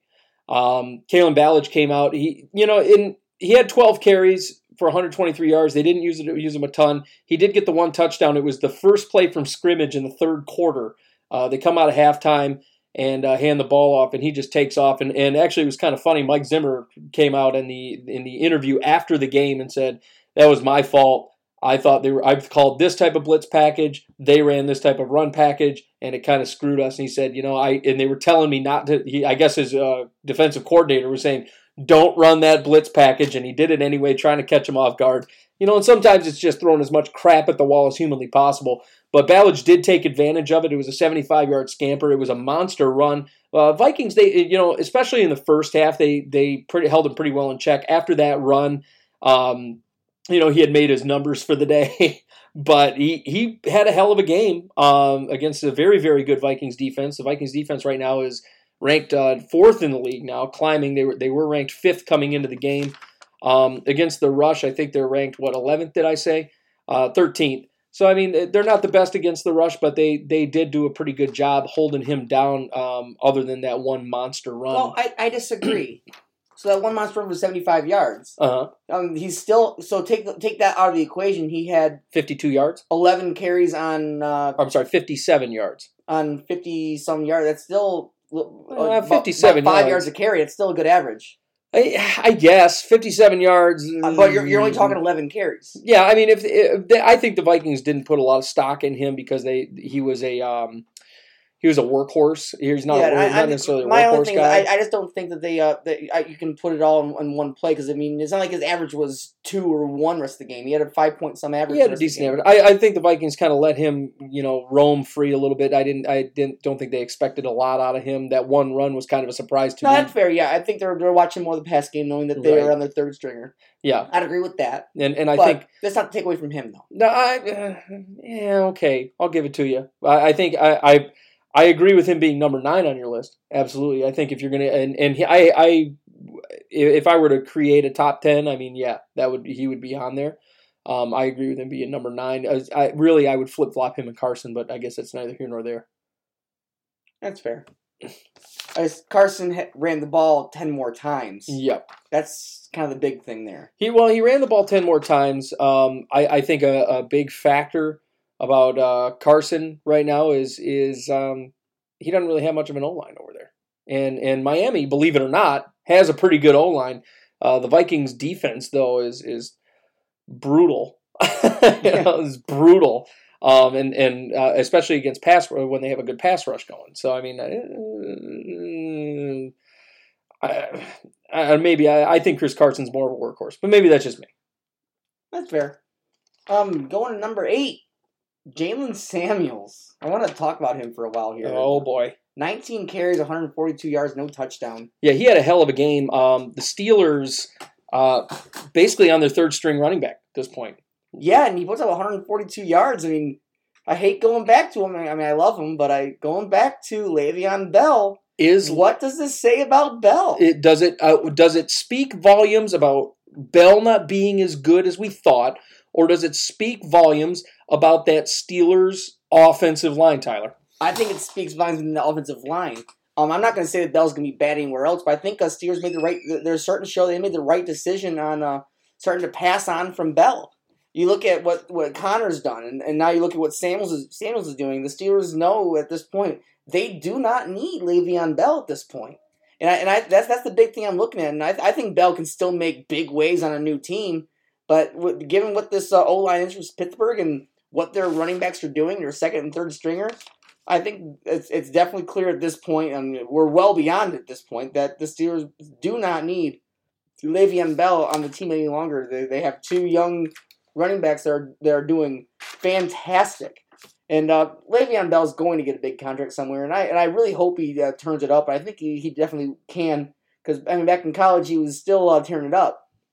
So I really hope that Bell can turn that on a little bit, and it'll be curious where he goes. He's going to get a monster deal, and I do think that Le'Veon Bell's still going to have a great career somewhere. But given what the Steelers have done this year, it is very, very clear that the Steelers do not need or have a place for Le'Veon Bell on their football team. But as I go on here, going on to my number 7, and that's going to be Alshon Jeffrey. 8 receptions, 160 yards, but he did not get in the end zone. Alshon Jeffrey, he's been on and off hurt all season, so he hasn't really exploded at all yet this season. Here we are in week 15, and he has himself a monster game. One of the big shining lights there in their win over the Rams. His stat line just hasn't been there, and then here we are in 160 yards, and even without the touchdown, that's a huge, huge game. And it's kind of that was a big reason why Foles was able to do good. So Scott, I hate to say it, but I'm gonna put some stock into Alshon Jeffrey being the guy. Number 6, Todd Gurley, guy we've seen on this list a lot. I mean, the last couple of weeks has been quiet, but here we are back, and what was a rough week there for the Rams. Todd Gurley was the shining light. 124 yards from scrimmage and 2 touchdowns for Mr. Gurley and the Rams. The one good thing that came out of that game for the Rams. The Rams have looked so rough. Todd Gurley has just been... even he's slowed down. I mean, the last 2 games particularly, he's been slowed. But he comes out 124 from scrimmage. How many of that was passing yards, though? There's my question of the day. I think, I can't remember. I think it was like 76 were on the ground. 76 were on the ground. So, I mean, he had an okay day on the ground. I mean, my thing is they use Todd Gurley a lot like a utility back, right? Yeah. And he's kind of your all-around guy. We get a lot of, so he had 48 yards on the ground. Okay, I was mistaken. Yeah, so 48 yards on the ground. But when I hear a running back, when I hear about a running back, I want to see that running back running the ball. Todd Gurley, when he runs the ball and he gets significant amounts of carries, you can see the last 2 weeks, 11 attempts against the Bears, 12 attempts against the Eagles. He's had 28 and 48 yards. Now, 2 weeks prior, he had 23 carries. And put up 132 yards. 132 yards. Gurley's the type of back that gets better as the game goes on as you give him the ball. Right, and so he's a workhorse type of back. If you look, he's had 16 and 120. 16 and 120. 25 and 114. Yep. 28 and 208. Yep. I mean, so Todd Gurley hasn't been getting the carries that he should be getting. And you know, understanding he had an injury in this game, the Rams are failing right now, and we're going to get into that in this playoff, but the Rams are failing right now to get Todd Gurley the football effectively. First 6 weeks, he wasn't under 15 carries once. Right. And now only under 20 twice in the first 6 weeks. Yep. And take a look at take a look at the games that they've lost or come close to losing. Take a look at what's the familiar scene. They lose to the Saints. He has 13 carries for 68 yards. Close game at the Chiefs, 12 carries. Yep. Bears lost 11 carries. Yep. Eagles lost 12 carries. Face the fact. The LA Rams offense runs through Todd Gurley. We've heard it before. We've said it before. We've said it so many times on the show. I mean, we're beating a dead horse here. But the fact of the matter is Todd Gurley needs to be given the ball more by this LA Rams team. And I think that this alone proves, and you'll never make everybody happy, I think this alone proves that Todd Gurley is the best back in this league. I think he is. You don't give him the ball, and what happens? You're what was considered a juggernaut Super Bowl team looks like a middle-of-the-pack team. The only one competing with them right now, or competing with him right now, to be the best running back in the league, I think, is Ezekiel Elliott. Yeah, and Todd Gurley, I mean, look at the numbers don't lie. When Todd Gurley gets the carries he's supposed to get, the LA Rams win. Todd Gurley has not been getting the carries that he should be getting, and you can see his numbers are floundering, and their win-loss record is I would actually add one more back to that list. What's that? And it's Christian McCaffrey. In a way, I think Christian McCaffrey has been getting the ball, dare I say, too much over there in Carolina, because they've become got a receiver. Yeah, they've become very one-dimensional over there, and well, they've become McCaffrey dimensional because he hasn't been getting the ball through the air a lot. Yeah, 60, 70 yards a game through the air typically. And that's the problem when it comes to, like, for example, a guy like Christian McCaffrey. I mean, he gets the ball 15, 16 yards a game, but then he's out there catching the ball because they're always playing from behind. The times when he does get handed the ball as a running back, he blows up 125 yards, 17 carries, 28 carries, 184 yards. He's getting too many passes through the air, and I think people know, hey, all we got to do is cover McCaffrey through the air, and we're solid. They're not giving him enough of an opportunity to be a running back. Same with Gurley in this situation. And so I know I kind of blasted through my number 7 real quick on you before you could really respond on yeah. it. But I wanted your take on this. So I called you out and saying I put more stock in the fact that Jeffrey had such a big game more on Jeffrey. I'm giving Jeffrey the Eagles' success in that game more than Foles. I can agree with you on one. See, here's my thing. Nick Foles is some weird enigma for the Eagles. Yeah. He is. He comes in at these weird frickin' times and just starts, I mean, the trick plays and all this crap goes on. For about 5 or 6 games, and then it goes down the drain. But it depends. You know, here we are. We're near the end of the season, and what does it matter? What does it matter? At the end of the season? No, you're right. If you can keep it up for 6 more games. Yeah. If I get hot for 5, 6 games, what does it matter? I'm going to the Super Bowl, baby. And then after I win, I'm going to Disneyland. It doesn't matter. Nobody gave a crap. Nobody gave a crap whether or not Carson Wentz was winning the Super Bowl for the Eagles last year, or whether or not Nick Foles was winning the Super Bowl for the Eagles last year. All they cared about was the Eagles winning the Super Bowl. And the fact of the matter is that when the Eagles made it to the Super Bowl, Nick Foles performed. Now, is that saying that Alshon Jeffrey hasn't been very, very good for the Eagles? I think Alshon Jeffrey's been tremendous. He was great in Chicago, and he's even better for the Eagles. Except for this year. He's been hurt most of the year on and off. This is his first real blow-up game. Last year, he was explosive. I think he's speedy. He's got great hands. As usual, Alshon Jeffrey, and when he's healthy, comes out there tearing it up. And really, he took on a bad Rams defense. Let's face the fact. I mean, the Rams defense, you know what they remind me of right now? Vikings earlier this season? No. You know what they remind me of? They remind me of the Philadelphia Eagles super team. You remember the super team? Yeah. When they went and picked up Prince Amukamara and all these, you remember that? They went and picked up all these name guys. It was supposed to be the baddest team on the planet, and they wound up going, 4-12? That's what they remind me of right now. I think the Rams defense right now, because at the beginning of the season, the Rams defense was good. I don't even think they were good at the beginning of the season. I think the Rams defense right now reminds me of how the Vikings defense was at the beginning of the year. Just like a very great defense that we know is, but sputtering for some unknown reason. I don't even think they were that good at the beginning of the season, really. I mean, they were still giving up, decent points. I mean, they took on the Raiders, they gave up 13. They took on the Cardinals, they gave up nothing. Okay, those are two teams that are sitting in the top 5 of the draft right now. But take a look at the teams, the decent teams even taken on. They took on a very good Chargers team, gave up 23. And held them to 23. But then you took on the Vikings and you gave up 31. You took on the Seahawks, gave up 31.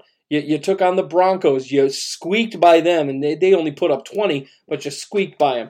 The Niners, they put up 10. I expect you to hold the Niners. You had 27 from an ailing Packers team. You had 51 from the Chiefs. Yeah, the Lions, 16. The Lions have no offense. The Bears only put up 15. The Bears hardly have an offense these days. I disagree with that. Well, the Bears' offense hasn't been really anything spectacular.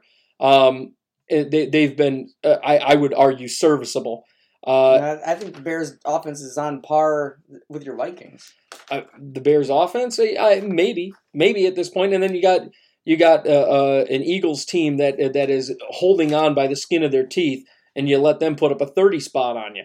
I mean, really, the Rams' defense, they've been very good against really bad teams that don't have an offense. The Raiders, the Cardinals, the Niners. But then they've been pretty bad, and really the reason they've been winning games is because they've been outscoring good defenses. But the Eagles, right now, Alshon Jeffrey, monster game, and is the first one of the year. Yeah, and is Nick Foles the catalyst to get the Eagles to the promised land? Jury's still out. I need another game. Alshon Jeffrey performs well against bad defenses, and Alshon Jeffrey came out and performed well against a quietly bad defense. Top 5, all running backs. Wow. All running backs. All? Keeping in mind that Gurley at 6, so 6 straight running backs. Number 5, Tevin Coleman. On 11 carries, 145 yards, and a touchdown. Tevin Coleman's the new guy over there. Yeah. When we all... But they just... Freeman's got a monster deal. Freeman hits IR. He's not coming back. Here's my problem. Tevin Coleman's technically in a contract year. Devontae Freeman, he is... he's hurt all the time. He is. But they're shackled. He's hurt. In the first year of a monster deal. Yeah, he's hurt all the time. Devontae Freeman, when he's healthy, is a huge piece. By the way, just a quick diversion, just because it's in my head now. LA Rams defense, 20th in the league. But anyway, Tevin Coleman. I believe that Tevin Coleman is the new. I believe he's going to be the long-term starter over there. I think he's in a contract year. I think the Atlanta Falcons go, that's our guy. We're going to pick him up because Tevin Coleman doesn't get hurt. And Tevin Coleman still puts up games like that without getting hurt. I love Devontae Freeman. But how good is he to you if he's down 2 games into the season? When he's in the first year of a monster deal you just gave him, you're stuck with no matter what he is. So here's my prediction for you. Tevin Coleman walks out the door because they have to. And he probably will. He'll probably be a cap Smith casualty to back up Freeman. He'll probably be a cap casualty. It wouldn't surprise me if he was a cap casualty. He's not going to make it back this year. He's not expected to return. Tevin Coleman, I think he'll walk out the door. He'll get a monster deal. I believe he will.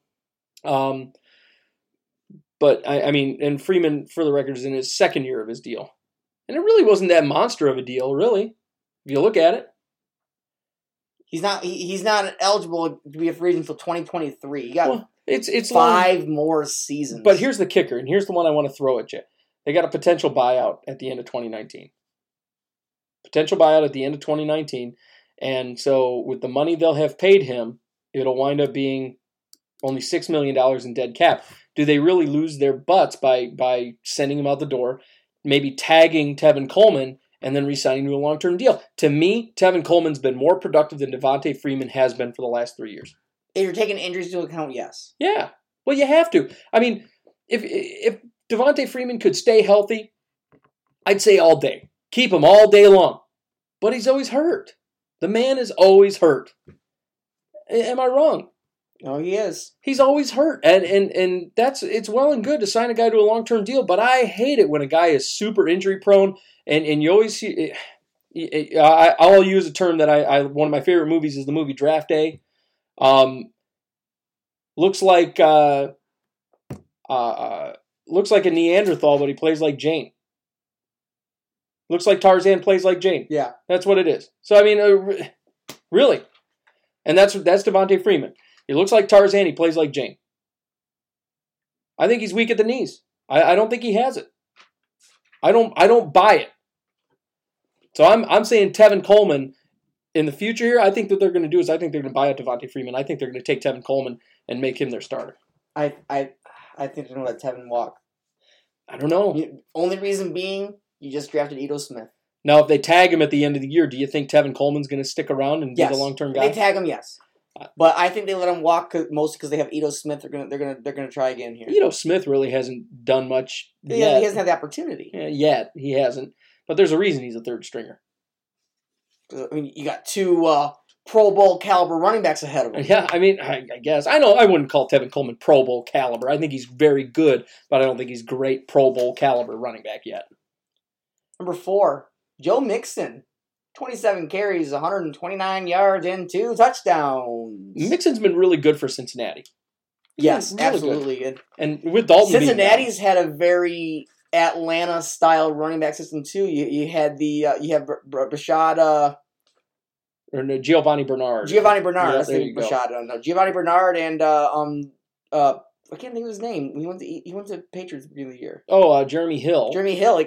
So they get Hill and Giovanni. Like Giovanni starts it off, has a great season. Oh, we're gonna draft a rookie. We got Hill now. Hill takes the job and has it for a couple of years. Now they draft Joe Mixon and Hill hits the road. It's been a very Atlanta style running back. Yeah, Mixon is a guy that Marvin Lewis likes to run a power run over there in Cincinnati. It's been that way. For as long as I can remember, it's been power run in Cincinnati.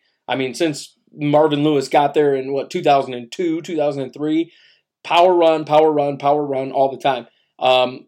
Quarterbacks over there didn't put up huge numbers. Carson Palmer would every now and then, but normally, we get a lot of Joe Mixon.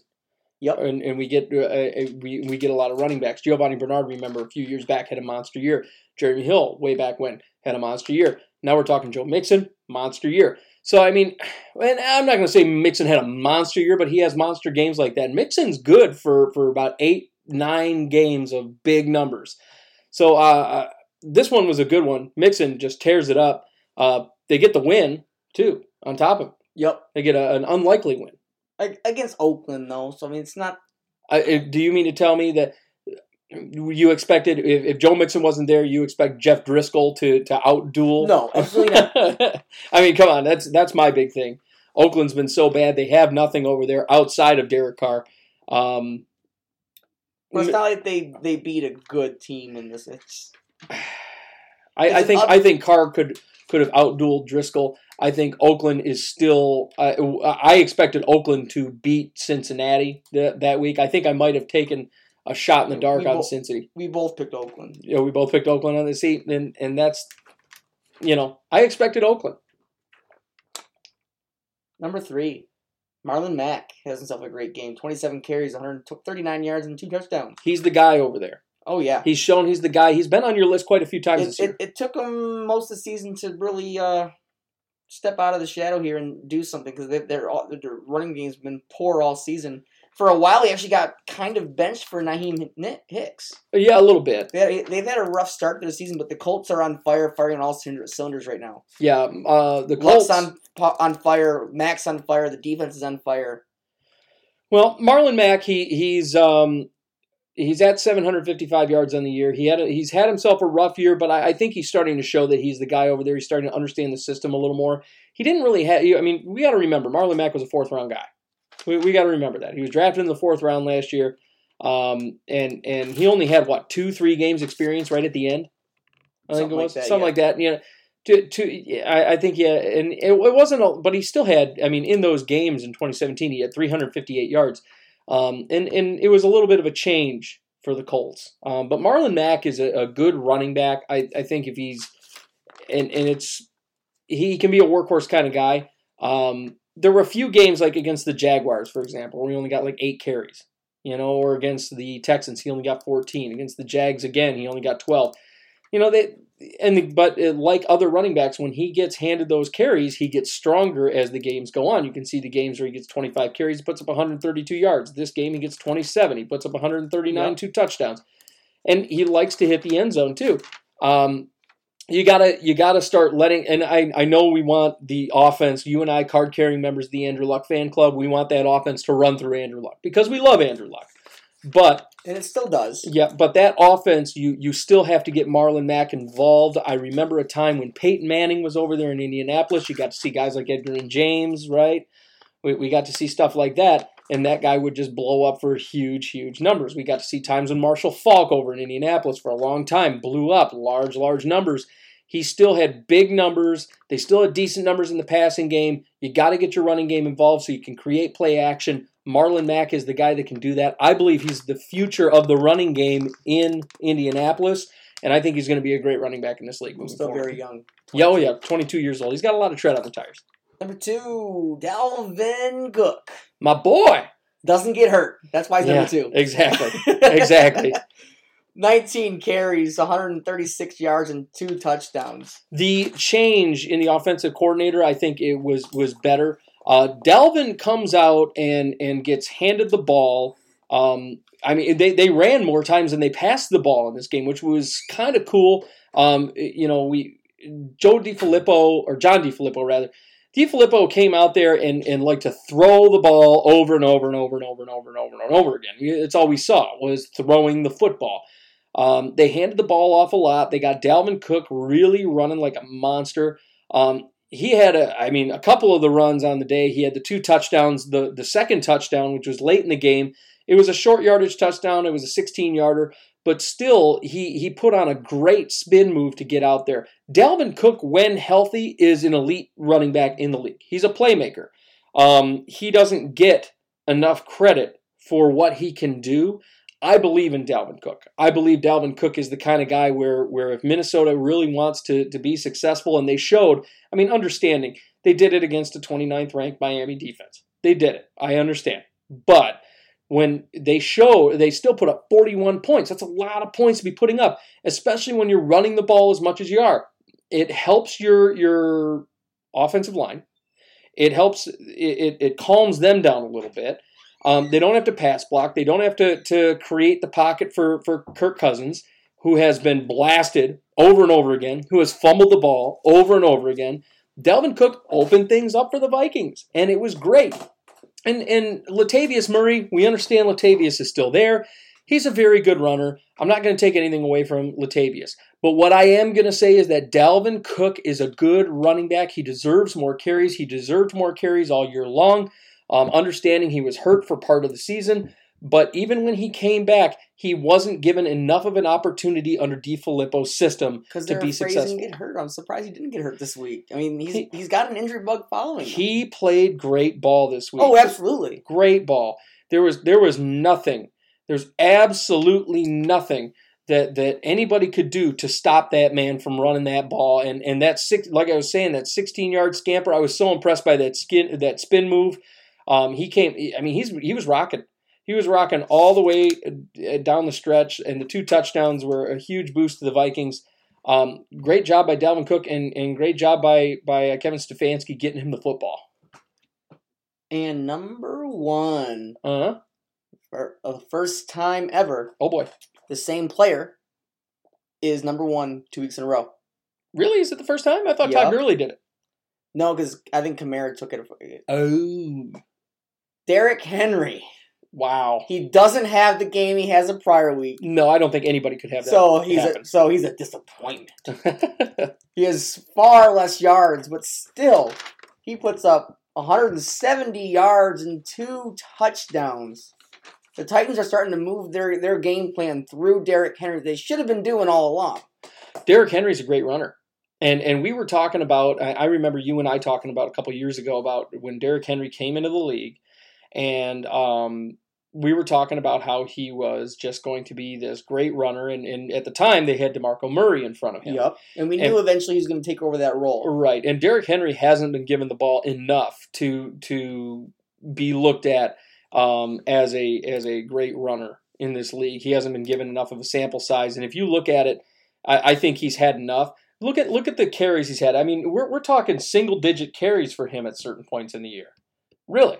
And the fact that he still has 882 yards after putting up, several games of single-digit carries. He had 8 carries against the Eagles, 7 carries against the Ravens, 6 carries against the Cowboys, 9 carries against the Colts, 8 carries against the Texans. So he had 5 games of single-digit carries, and then the Jets, he only had 10 as well, and still manages to put up 882 yards on the year. Well, let's also look at the fact that this week and last week, he's got half of that. But also, let's take a look at the fact that this week and last week, 17 carries, 33 carries. Look at the body of work. Two touchdowns. He was the guy that scored both touchdowns for him. Mm-hmm. I mean, the body of work for Derrick Henry, it shows that they should be and should have been handing him the ball. They should have been giving him an opportunity. They haven't been giving him an opportunity. He deserves a chance to run the football and show what he can do, and he's showing what he can do. They understand their scheme now, and I think Derrick Henry is going to be one of the best running backs in this league in the coming years now that we're seeing stuff like this. It's definitely possible. It is. It's very possible. I think you're looking... Moving forward, I think you're going to be looking at a top 5 back. That's bold. I'm getting bold. We'll see what happens. I think you're looking at a top 5 back, maybe top 6. Well, we'll see. But now it's time to crap on people. Yeah, this is your favorite part of the day, isn't it? Going to the forget. See, you would think that your segment would be like, oh, this is the most exciting part. No. You're excited, but Tyler, I'm gonna pause you there. We're not just going to the forgetful 5. We're not. There's guys you forgot. Oh, we're doing this again. Now, this was becoming fun again. Fraytown's Forgotten 5 is back. It's back. We've been doing the Forgetful 5, but Tyler, there's guys you forgot. There's guys out there that I think, and really groups out there that I think are fantastic. So, and I want to give them a shout out because I can. Yeah, that's what I'm going to do. Okay, so it's time for... Fraytown's Forgotten 5! Fraytown's Forgotten 5!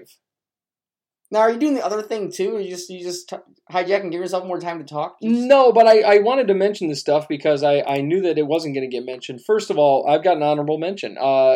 Kevin Stefanski, the Vikings offensive coordinator, makes it happen. We just got done talking about Dalvin Cook. Kevin Stefanski killed it this week. Killed it. They wanted a more balanced offensive approach. He gave them a more balanced offensive approach. They put up 41 points.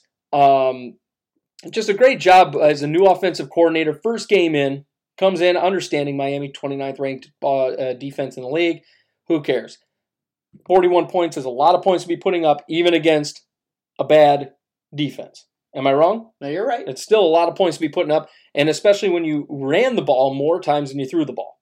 I think that says something about how we're going to run the offense. Kirk Cousins didn't throw the ball as much, but he still wound up having 2 touchdowns on the day as well. I mean, it was a good game all around for the offense, and Kevin Stefanski was the great mind behind it, so kudos to him. Number 5 for Fraytown's Forgotten 5 will be your boy, Gus Edwards. 19 carries, 104 yards, and a touchdown. Great game. He's the new starter over there, without a doubt. I mean, he's the guy. Oh, 100%. Yep. Edwards has been great. Rookie. I mean, he could have a long career here in Baltimore. He's, as long as he keeps, and the guy is a big boy. You know, they call him Gus the Bus.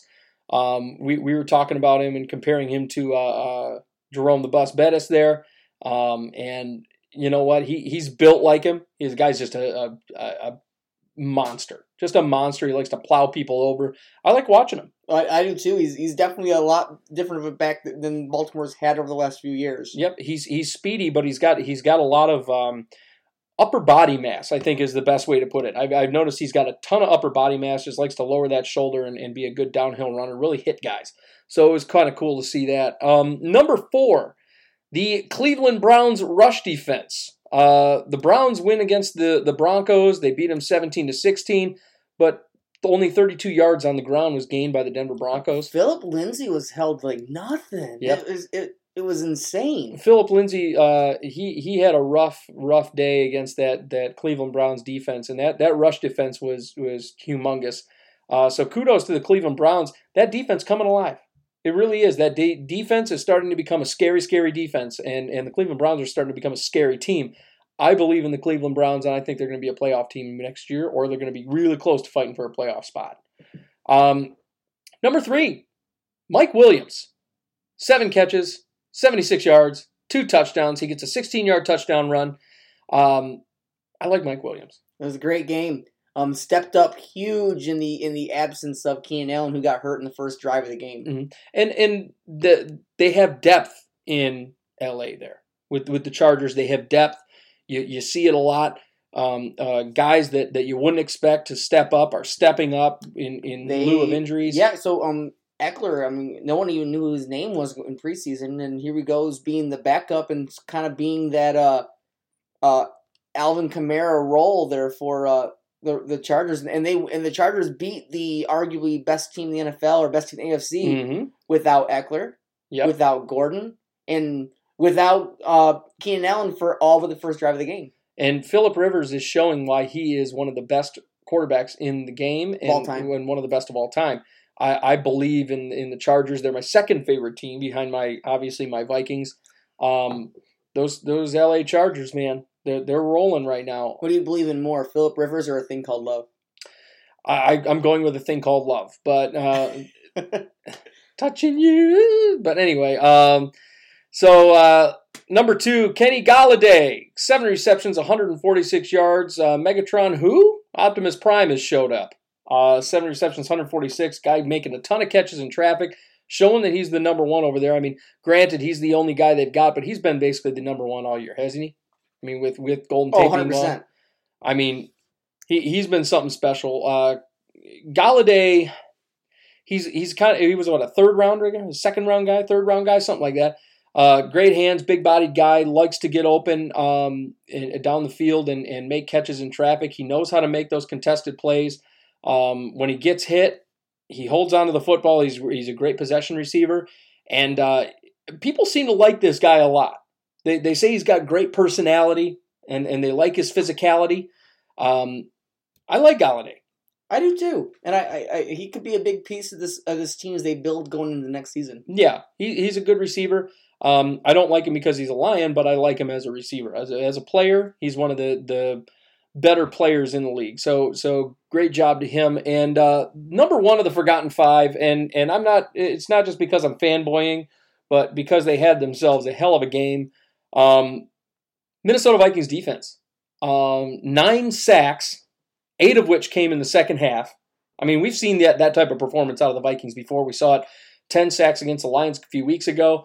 Now we got a 9 sacks, 8 in the second half. They only allowed 10 points on defense. In understanding, Miami scored 17, but one of them was a pick 6 by Kirk Cousins thrown to Minkah Fitzpatrick. So the defense only allows 10 points. Then they only allowed 108 yards through the air, just shutting down Miami. Ryan Tannehill has been, actually, he was hot the week before.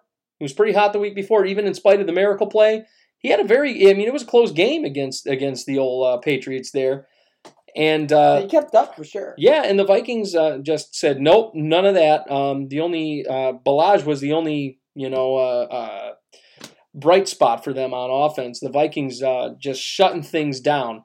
So there's that. And now, Tyler, now we can get to your favorite part. I just feel like you've been talking too much of this. Sorry. Fraytown's Forgetful 5. The worst performances of the week. Honorable mention goes to Philip Lindsay. I'm surprised he's an honorable. He's an honorable because he caught some out of the backfield. 12 carries, 24 yards. Philip Lindsay looked rough. Just looked rough. But there's a reason why he's only considered an honorable, because these quarterback performances were worse than that. We'll see. Number 5, Josh Rosen.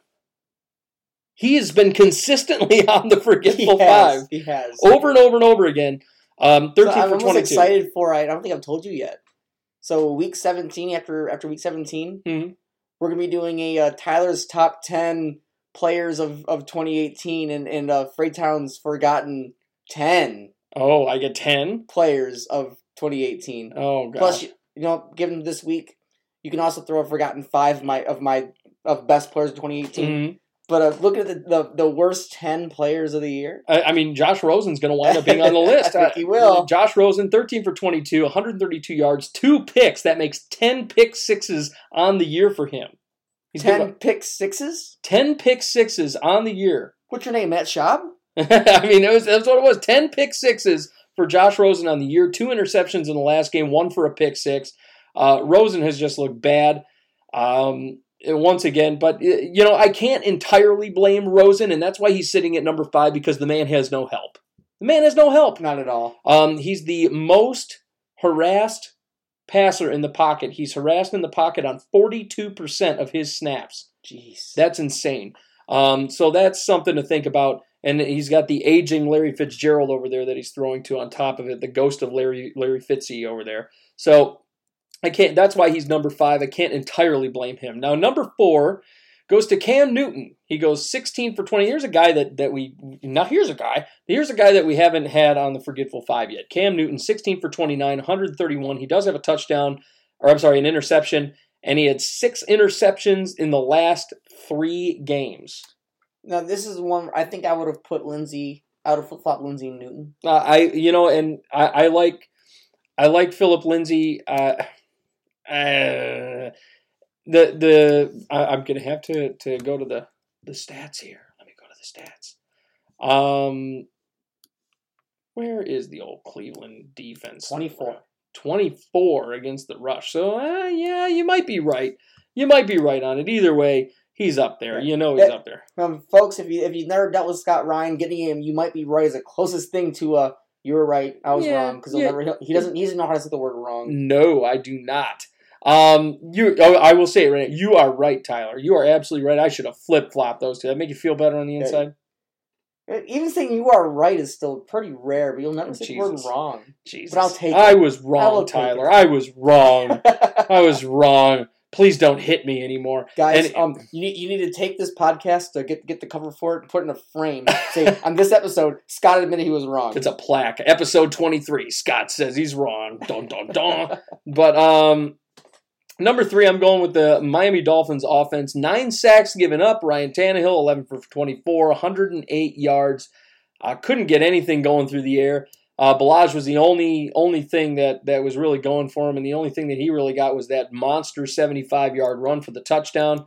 The Miami offense just looked abysmal in this game. I don't understand it. They're taking on Vikings, and that's why they're not ranked higher. They're taking on Vikings defense, that's ranked number 4 in the league. Absolutely. The Vikings the defense has suddenly become terrifying. Really. Yeah. They have. They've become terrifying. They had no offense. Now that the offense has arrived, they might actually, I'm hoping for an Eli Manning moment. I am. I'm hoping for that New York Giants moment where they just get hot at the end of the season and make their way into the bowl. I would laugh my ass off. It would be the funniest thing in the world. Yeah. So, number 2, Marcus Mariota, 12 for 20, 88 yards. 88 yards.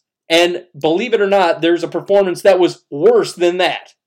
Does it get worse? 88 yards. You didn't even break 100. You threw the ball 20 times. You didn't break 100. And it gets worse? And it gets worse. Are you sure? It does. Number 1 for the Forgetful 5 this week, Cody Kessler. 9 for 17, 57 yards, and a pick. Did he start the whole game? He did. Did he play the whole game? Whole game. Go ahead, pull it up. He started the whole game. Tell me there's not a quarterback that came in the game at some point. He started the whole game. Started the whole game. Come on. Kessler, come on, I'm pulling for you. Please tell me you didn't start the whole game. He started the whole game. Please tell me you started the whole game. I'm trying to be nice for you right now. Started the whole game. Started the whole game. Hey, he had 68 yards in the ground. Oh, come on. That puts him over 100. Oh, 57 yards through the air and a pick on 17 throws. Only completed 9 of his 17.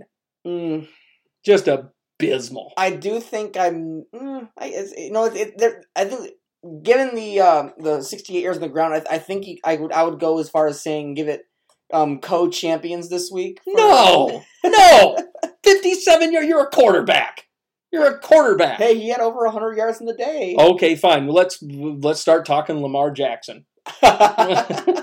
Let's start talking about him. He puts up 100 yards at least. Oh, God. So that's it for Fraytown's Forgetful 5. And 57 yards. That just is sitting in my brain now. So with that, we're going to take ourselves a quick break. And we're going to come back. We're going to start talking a little bit about the coaching hot seat. We got some coaches that are... things are getting a little warm for them right now. Playoff picture-wise, we're going to talk about both the AFC and the NFC playoff pictures. And we're going to go through our predictions for the upcoming week. And it's going to be a fun one. So we will be right back, right here, on the Outside Blitz. At It's Your Time Massage, you get all the benefits of one of the larger massage chain parlors, but in a more intimate and personal setting. With 4 years' experience, massage therapist and owner Amanda Yatta's goal is to help people in a natural way, offering Swedish, deep tissue, pregnancy, aromatherapy, and sports massages. You will feel better and have more energy in just 1 hour. It's Your Time Massage is offered in-home, Amanda's or yours, with the rates ranging from $55 to $130. You get professional quality at an affordable rate. Contact Amanda today at 313-686-4347 or online at iytmassage.com. It's Your Time Massage, a natural way to improve your well-being. And welcome back, ladies and gentlemen, to the Outside Blitz. I am your host, the fabulous one, Scotty Fraytown, along with the tormenting Tyler Dean. I was going to say, you kind of had a standard there. I was the tenacious Tyler Dean for probably about 5 weeks. Tenacious Tyler Dean is usually what I do. Titillating is another one I like. The titillating Tyler Dean. So tormented is interesting. Tormented. You're very tormented.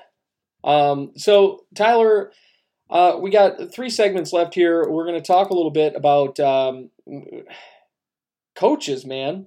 Coaches. We're already hearing about coaches getting let go or we're getting ready to get let go. Less than 2 weeks away from Black Monday. Yeah, Black Monday. That's where all the coaches go bye-bye. You're fired. Just like that, right? Donald Trump style. You're fired. Vince McMahon style. Yeah, we can do it that way. Either way, lots of coaches on the hot seat. On a scale of 1 to 10, that's going to be the rule of this one. On a scale of 1 to 10, I want you to tell me which, if you think, on 1 being the least likely to get fired, 10 being the most likely to get fired, I want you to tell me if you think that these coaches will be let go. Or on what level, okay? And that's how we're going to start this. Now, number 1 is over in Jacksonville, Doug Marrone.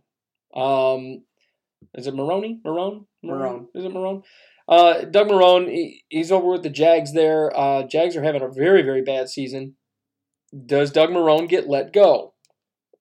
I'm going to put that at a 4. A 4.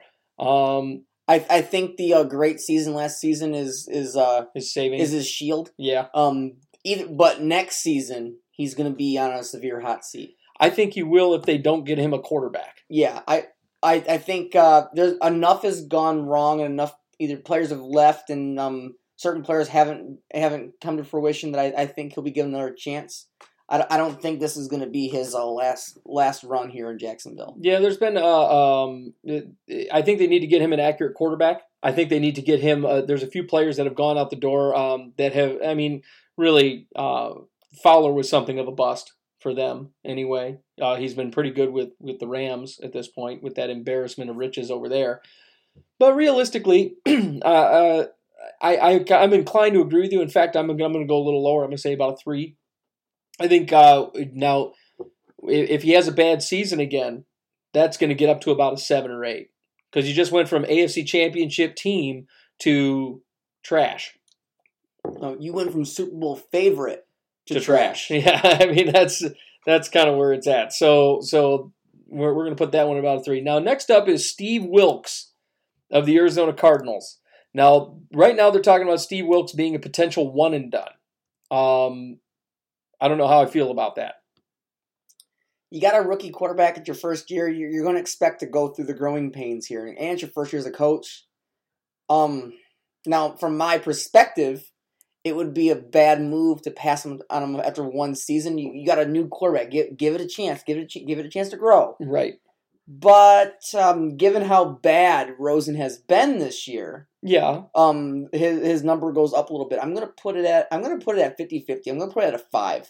You know, given the rumors, given the ideas that the idea of how the Arizona Cardinals are talking, now understanding you don't have enough parts for Josh Rosen to be successful over there. I think we can agree on that. Absolutely. And I don't think you have enough parts for a guy like David Johnson as a running back to be successful. They don't have much of an offensive line. We said he was the most harassed quarterback in the pocket. 42% or 41% of his snaps, he's getting harassed in the pocket and getting blasted. You know, I don't think I think it would be foolish, but I think the rumors might hold true. I'm going to go with a 6 on this one. I think if they don't do well next year or don't improve at all, don't get on, at least get to that 500 mark, I think he's going to be looking at like a 8, you know, after next year. So I think he's getting awfully close. Now, here's a guy that everybody's been talking about. He's been around for forever, and you know, the Bengals, you know, they're so hit or miss from year to year, but Marvin Lewis, everybody's talking about Marvin Lewis and how Marvin Lewis could very well go out the door. But I keep hearing this absurdity about his successor, Hugh Jackson. I keep hearing about this successor being Hugh Jackson. I think people are high when they believe that Hugh Jackson is going to be the next big thing over there. And if they allow Hugh Jackson to be the next big thing over there, I'm going to say that the Cincinnati Bengals are high because Hugh Jackson is not a head coach in this league. He's not a good head coach. He'll never be a good head coach. At this point, Marvin Lewis, they haven't won a playoff game in his 15 years there. Are the 16? Is it 16 now?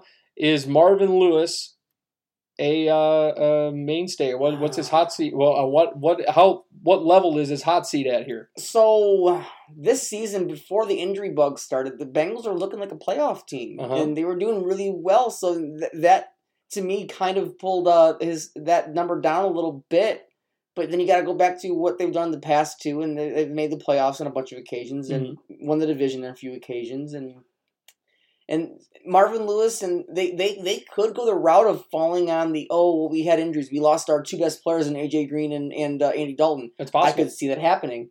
But we were talking about Marvin Lewis being on the hot seat last year and the year before that. And maybe the year before that even.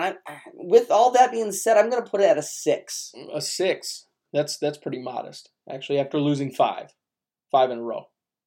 Without their big boppers there, though. Yeah, I mean, I get it.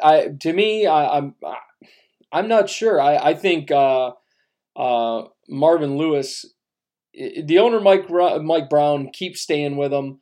To me, I think he's a little higher up. The rumors have been flying since Andy Dalton went down a couple weeks ago. I'm going to go ahead and say that Marvin Lewis is sitting at a 9. And that very well could be. I'm going to say he's sitting at a 9 for a chance of getting let go here. Next up for the Jets, we're talking Todd Bowles. Todd Bowles? Bowles? I think it's Bowles. Anyway. I'm putting this at a 2. Really? They got a young quarterback who can be developed. He's having a decent season. Yeah, I think he's gonna get a chance to develop Darnold a little bit more in the next season. I don't think he's going anywhere.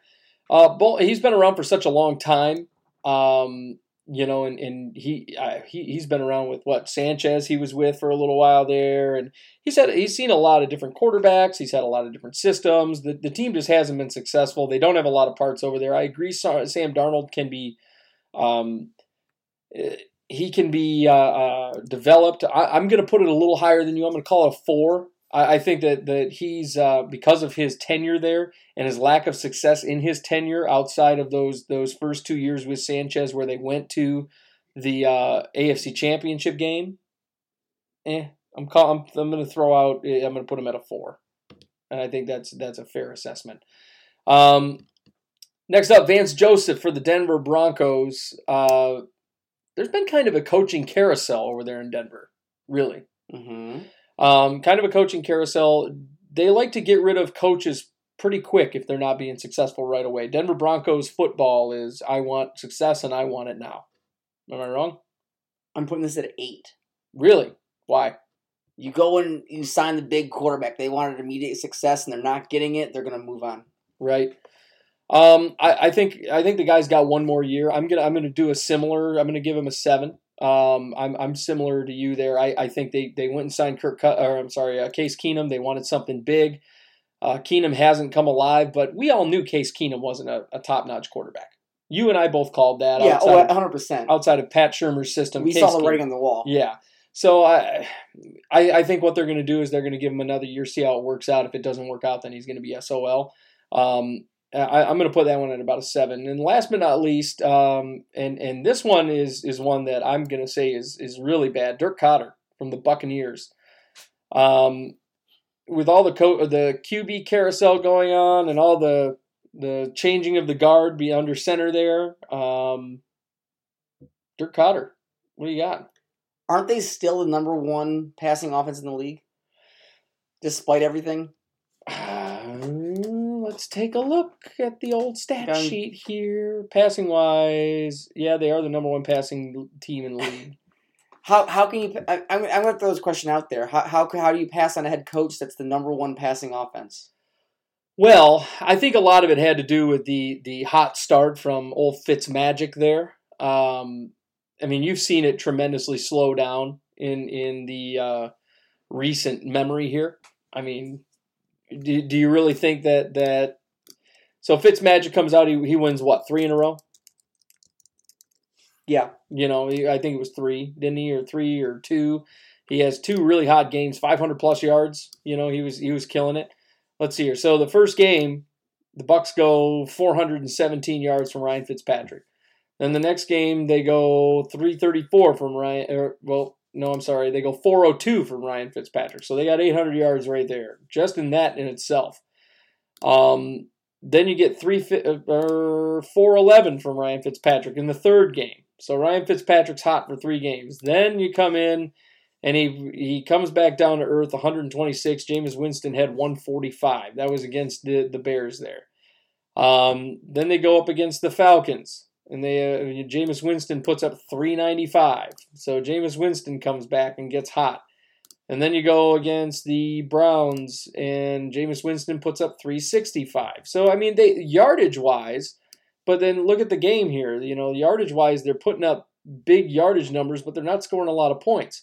That's something of a problem. Then Jameis Winston goes 276, throws 4 picks. Fitzpatrick comes in, throws for 194. But are they not putting up points? So how many games can you say they didn't put up points? Well, they put up 10. They put up 10 here. What else we got? They put good. That was bad. 3 against the Redskins. I mean, here we get 12 against the Ravens, 14 against the Saints, 9 against the Niners. 27 against the Niners. 3 against the Redskins, rather. I mean, most games are putting up points. I think a lot of it has to do. But you can almost give them a pass in the Ravens game being the number one defense in the league. I think a lot of it has to do with the fact that they have no running game.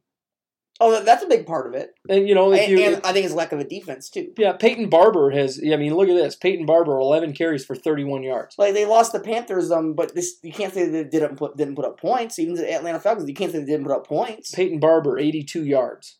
And that's on the high end for Peyton Barber there.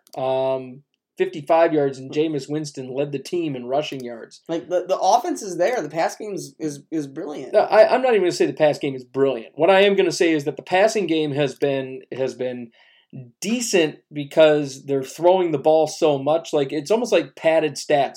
They're throwing the ball so often and so much. I mean, we saw games on there where they were throwing the ball 50 times a game. There are so many passes going on in Buccaneer games. They have no running attack, so they have to throw the football. I mean, without as many times... Have they really passed that much? 542 attempts. The Chiefs are north of 500. The Steelers have more than the Buccaneers and have a far worse offense. So the Bucs they have the sixth most attempts in the league at 542, and their offense is better than everyone above them as far as passing. I don't see, and that's yards per game. They're putting up the yards. They're putting up the points. I don't know that. I don't know that you keep them. I think the big reason they have all that yardage, their total yardage at 4,464 yards. Take a look at what they did, especially for those first three games. You put up 1,500 of it in the first three games. Because of how the offense is, I'm going to put it at 50-50. I'm going to put it at 5. I'm going to put it at an 8. I'm going to put it at an 8. I think because of it showed a lot of inconsistency having, and it showed a lot of a lack of balance having the quarterback wagon that you had, switching out from Fitzpatrick to Winston, from Winston to Fitzpatrick. I think it showed a significant amount of a lack of surety there, I think you could say, because of all of the quarterback switching.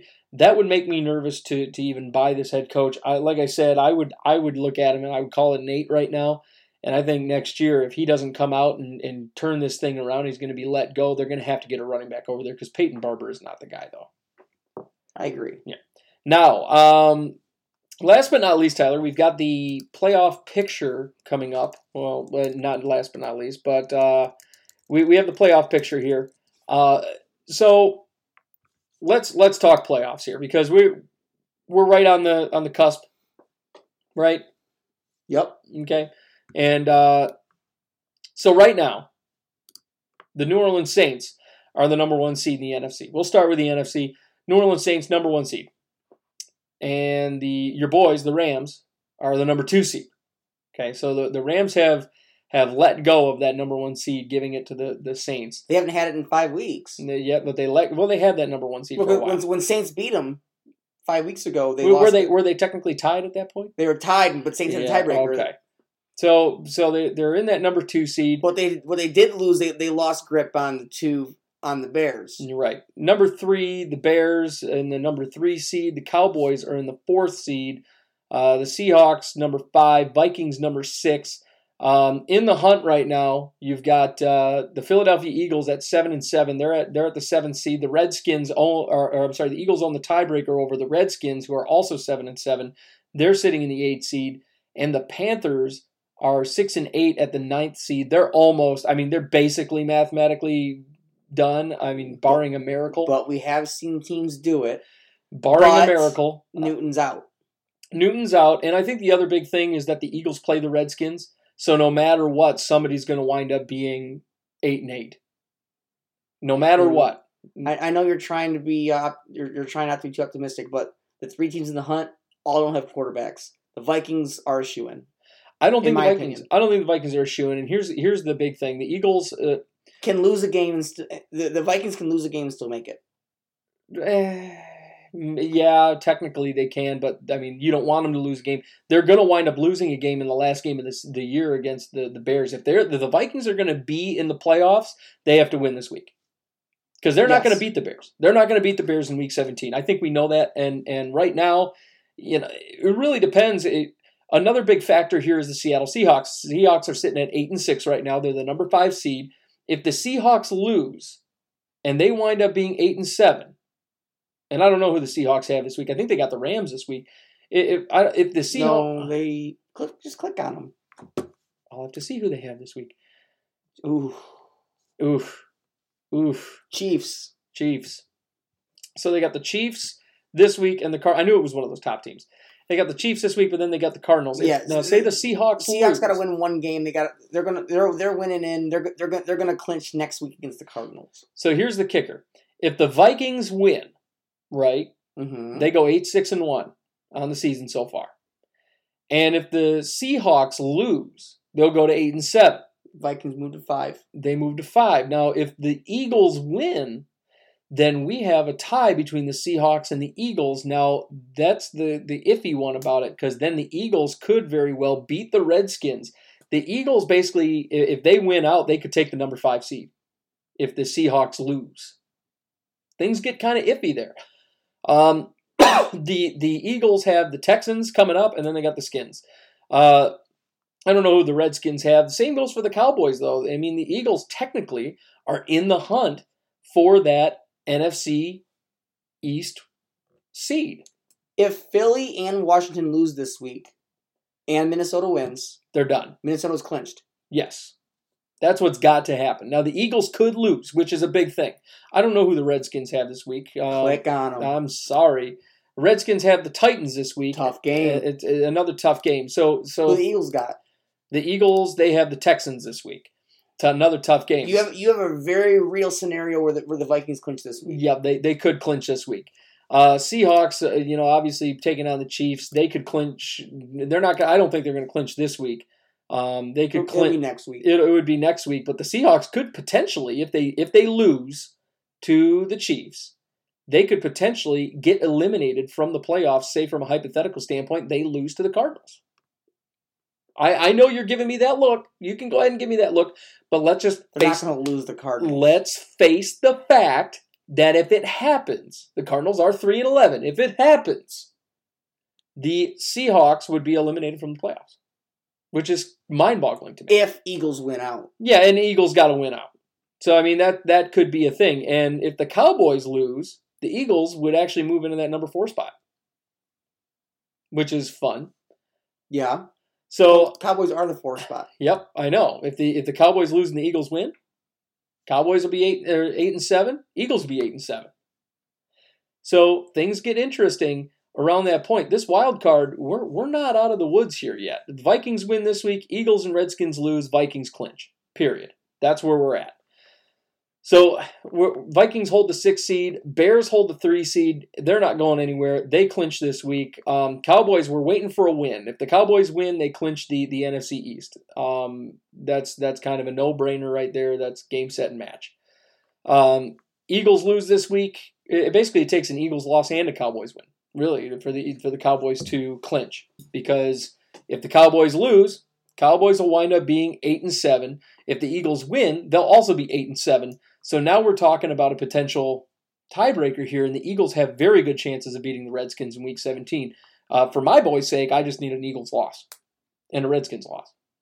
And I think Redskins are on the way to that happening this week. Yeah, I think that's a pretty good potential against the Titans there. Now, over on the AFC side, a lot more teams still in the hunt. Your boys are holding the 6th seed right now. They're getting ready to take on the Patriots, who hold the 3rd seed at this moment. Texans have a game against the Eagles, which, I mean, is kind of up in the air. I'm a little nervous about that game because the Texans are taking on the Nick Foles Eagles as opposed to the Carson Wentz Eagles, and Nick Foles has emerged from the phone booth in his Superman outfit. At least for one game. For one game, but you never know what's going to happen with old Nick Foles. He shows up. Bandwagoner and stuff that happens. It's one game. Look, we saw it happen last year. Same time, same place, same way. Nick Foles shows up, the trick plays come out, and we get this interesting weird hybrid offense that we saw, and this could be a thing. And if you're not nervous about it at this current point, if you're a Vikings fan, if you're not nervous about it, there's something wrong. You got to be nervous about it, because here come the Philadelphia Eagles with their frickin' dog masks, running around like a bunch of maniacs, and at Lincoln Financial Field, and they're going to have a fun time with the Texans, and who knows which Texans team is going to show up. I mean, granted, Texans have won, 9 out of their last 10? So, I mean, do I believe that the Texans can win this game? Yes, I believe the Texans will win this game. I have high hopes that they're going to win this game, but it's still there. Now, so last season, Carson Wentz went down on 12-11 when facing the Rams last season, and Foles finished the game and won. This year, Carson Wentz's injury got announced on 12/11, the day after the Sunday game. So it was the exact day this year where Carson Wentz's injury got announced last season. Yeah, and that's my thing here. So on the AFC side, the Chiefs have obviously clinched right now. They're in the number 1 seed, but you got the Chargers chasing them for that number 1 seed, and they're chasing them for the division title. They're tied, and nobody owns a tiebreaker here. This is the kicker. The Chiefs are actually, the reason the Chiefs are at the number 1 seed right now is because A, they got there first, and B, they have more points than the Chargers. Well, has nothing to do with got there first. Points. It's points. At this point, it's points. Is it though? They split. And I mean, right now, so it has nothing. Got there first has nothing to do with anything. You're just talking. And they both have one divisional opponent left. It's points.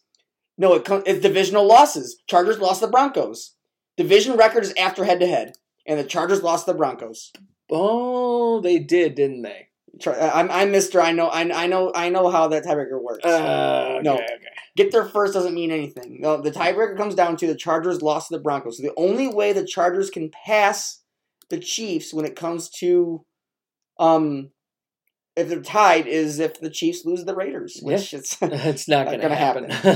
So the Chargers need the Chiefs to lose this week against Seattle. Yep, and the Chargers can't lose this week against Raiders. Yep. So that'll be a fun one.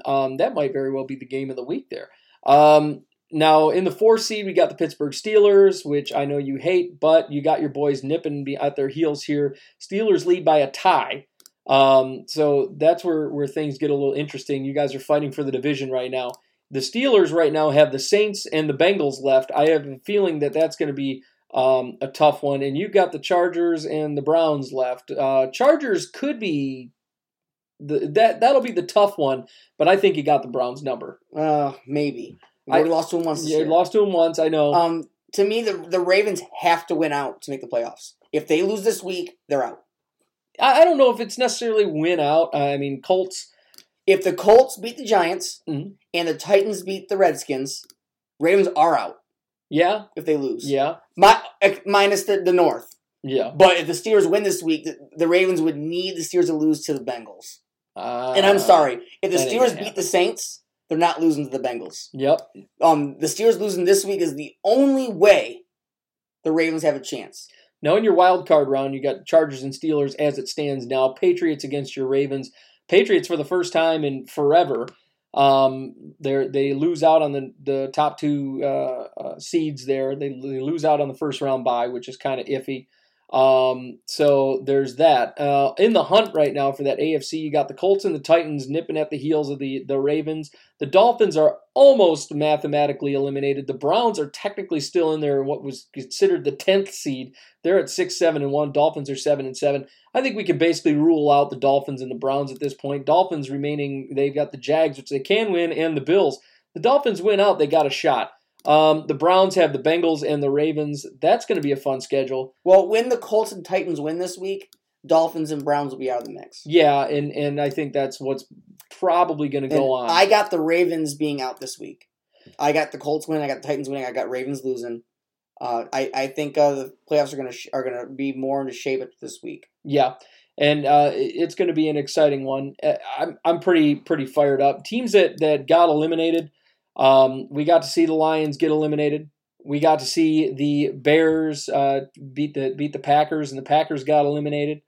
We got to see the Falcons, the Bucks eliminated. The Giants finally eliminated. The Lions eliminated. The 49ers and Cardinals were way out a long time ago. Over on the AFC side, we got to see the Broncos, the Bengals, the Bills all eliminated. Jags, Jets, and Raiders were already SOL from the get. So as it stands right now, we are down to 13 teams left. Mm-hmm. 13 looking for a playoff spot. And No. Oh, I'm sorry. We got 12. 17 teams. Thank you. But we're gonna get down. I think my math's wrong. Yeah, 19. Is it 19? Yeah, 12 plus 7. 19. 19. Okay, so we're up to 19 teams. 19 teams vying for a spot, but I think it's going to shape itself this week. I think you're realistically at 13, 15. Yeah, I don't think the Browns have a shot. Dolphins, Browns, Redskins, and Panthers to me are out. Yeah. Especially with Redskins and Panthers not having a liable backup quarterback. Eagles are only still in the mix because Nick Foles is right now showing that he is a liable solution to maybe going deep. But God, we'll see. I hate it. I hate it so much. I'm so tired of Nick Foles. So that's where we're at. Now, Tyler, it's about that time for our final little segment here, our NFL predictions coming up. Are you excited? Are you ready? Are you ready to jam? Let's do it. Let's do this thing. Got a 5-point lead. Yeah. So here are our predictions for Week 16 in the NFL, starting with the Redskins and the Titans on Saturday. I'm going to go with the Titans on that one. No Thursday game? No Thursday game this week, but I think we're done with Thursday games. Good. Hate them. Yeah, I hate Thursday night games. Redskins and the Titans. I think we're going with the Titans here. Yes, Titans all the way. All right. Saturday, a second Saturday game. Your boys, your Ravens, taking on the Chargers. I'm going with the Chargers. I'm going with Chargers. Yeah. Next up, we got the Cowboys and the Bucks. Cowboys coming off of that rough loss. I'm going with the boys, though. Yeah, they're going to kick into gear here and get their division win. Cowboys. Sunday, you got Vikings and Lions. I'm going with the Vikings. I'll be at that one. Man, I hope the Lions win. Oh, but I'm going Vikings. I never. It's like any given Sunday. At this point with the Vikings, I'm hoping the Vikings, but like I said, I'm not counting my chickens before they hatch here. Next up, Falcons and Panthers. I'm going with the Falcons. Now that Newton's out, I'm going Falcons all day. Yeah. This one might be a close one. Texans and Eagles. I'm going to go ahead. Texans. Yeah, I'm going to take the Texans on this one. I'm a little nervous. I'm a little leery, but we'll see. Next up, you got the Giants and the Colts. I'm going to go ahead and go with the Colts. Colts are on fire right now. They're looking like the Giants from 2011 or 2009 it was. 10, yeah. 10. I'm going the Colts here. They're on a tear. Yep. Next up, we got the Bengals and the Browns. I'm going to go with the Browns. Yeah, I'm not betting against the Browns right now. I guess just bet anybody. No, they're killing it right now. Next up, we got Patriots and the Bills. I'm going with the Pats on this one. Pats all day. And then on another Sunday game, we got the Packers and the Jets. I'm going to go ahead and go with the Pack. Ooh, there's thought there. I can see that little hamster on the wheel running. Speak. I just know Aaron Rodgers. They're out now. I think he's just kind of fed up. Yeah. This kind of has upset in the making here. It's Aaron Rodgers. I'm going Packers. Thought about it. Yeah, you thought about it. Next up, we got the Jags and the Dolphins. A lot of blowout games this week. Jags and the Dolphins. I'm going to go ahead and go with the Dolphins. I'm going Dolphins here. They're fighting for playoff life. I think they're going to fight hard here. Mm-hmm. Next up, this will be the blowout of the week right here. The Bears and the Niners. I'm going with the Bears. The Bears. The Bears. Sunday at 4:05, you got the Rams and the Cardinals. I'm going to go with the Rams on this one. I think they're going to come back with that. I think this is going to be a spanking. Next up, this right here could be your game of the week. The Steelers and the Saints. That'll be a fun one. I'm going to go ahead and go with the Saints on it. I am going with the Saints as well. Yeah, we picked all the same teams so far. It's a bad week. Yeah, it is a bad week. Chiefs and Seahawks. I'm going to go ahead and go with the Chiefs on this one. I think Chiefs me too. Lay down the law there. Last but not least, this will be the toilet bowl game of the week. Broncos and Raiders. Raiders, weirdly enough, picked up a win. It actually might be a little bit of a tough one. Didn't the Raiders beat the Broncos earlier this year? I can't remember. I think they did. And this one, I'm going to go ahead and I'm going to move with the Raiders. Okay, we'll keep it different. I'll take the Broncos. And with that, those are our Week 16 predictions. And ladies and gentlemen, think that's all we got. It is. That's all we got. Show, but we got there. Yeah, we got it done.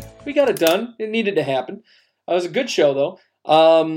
So just a quick shout out to It's Your Time Massage.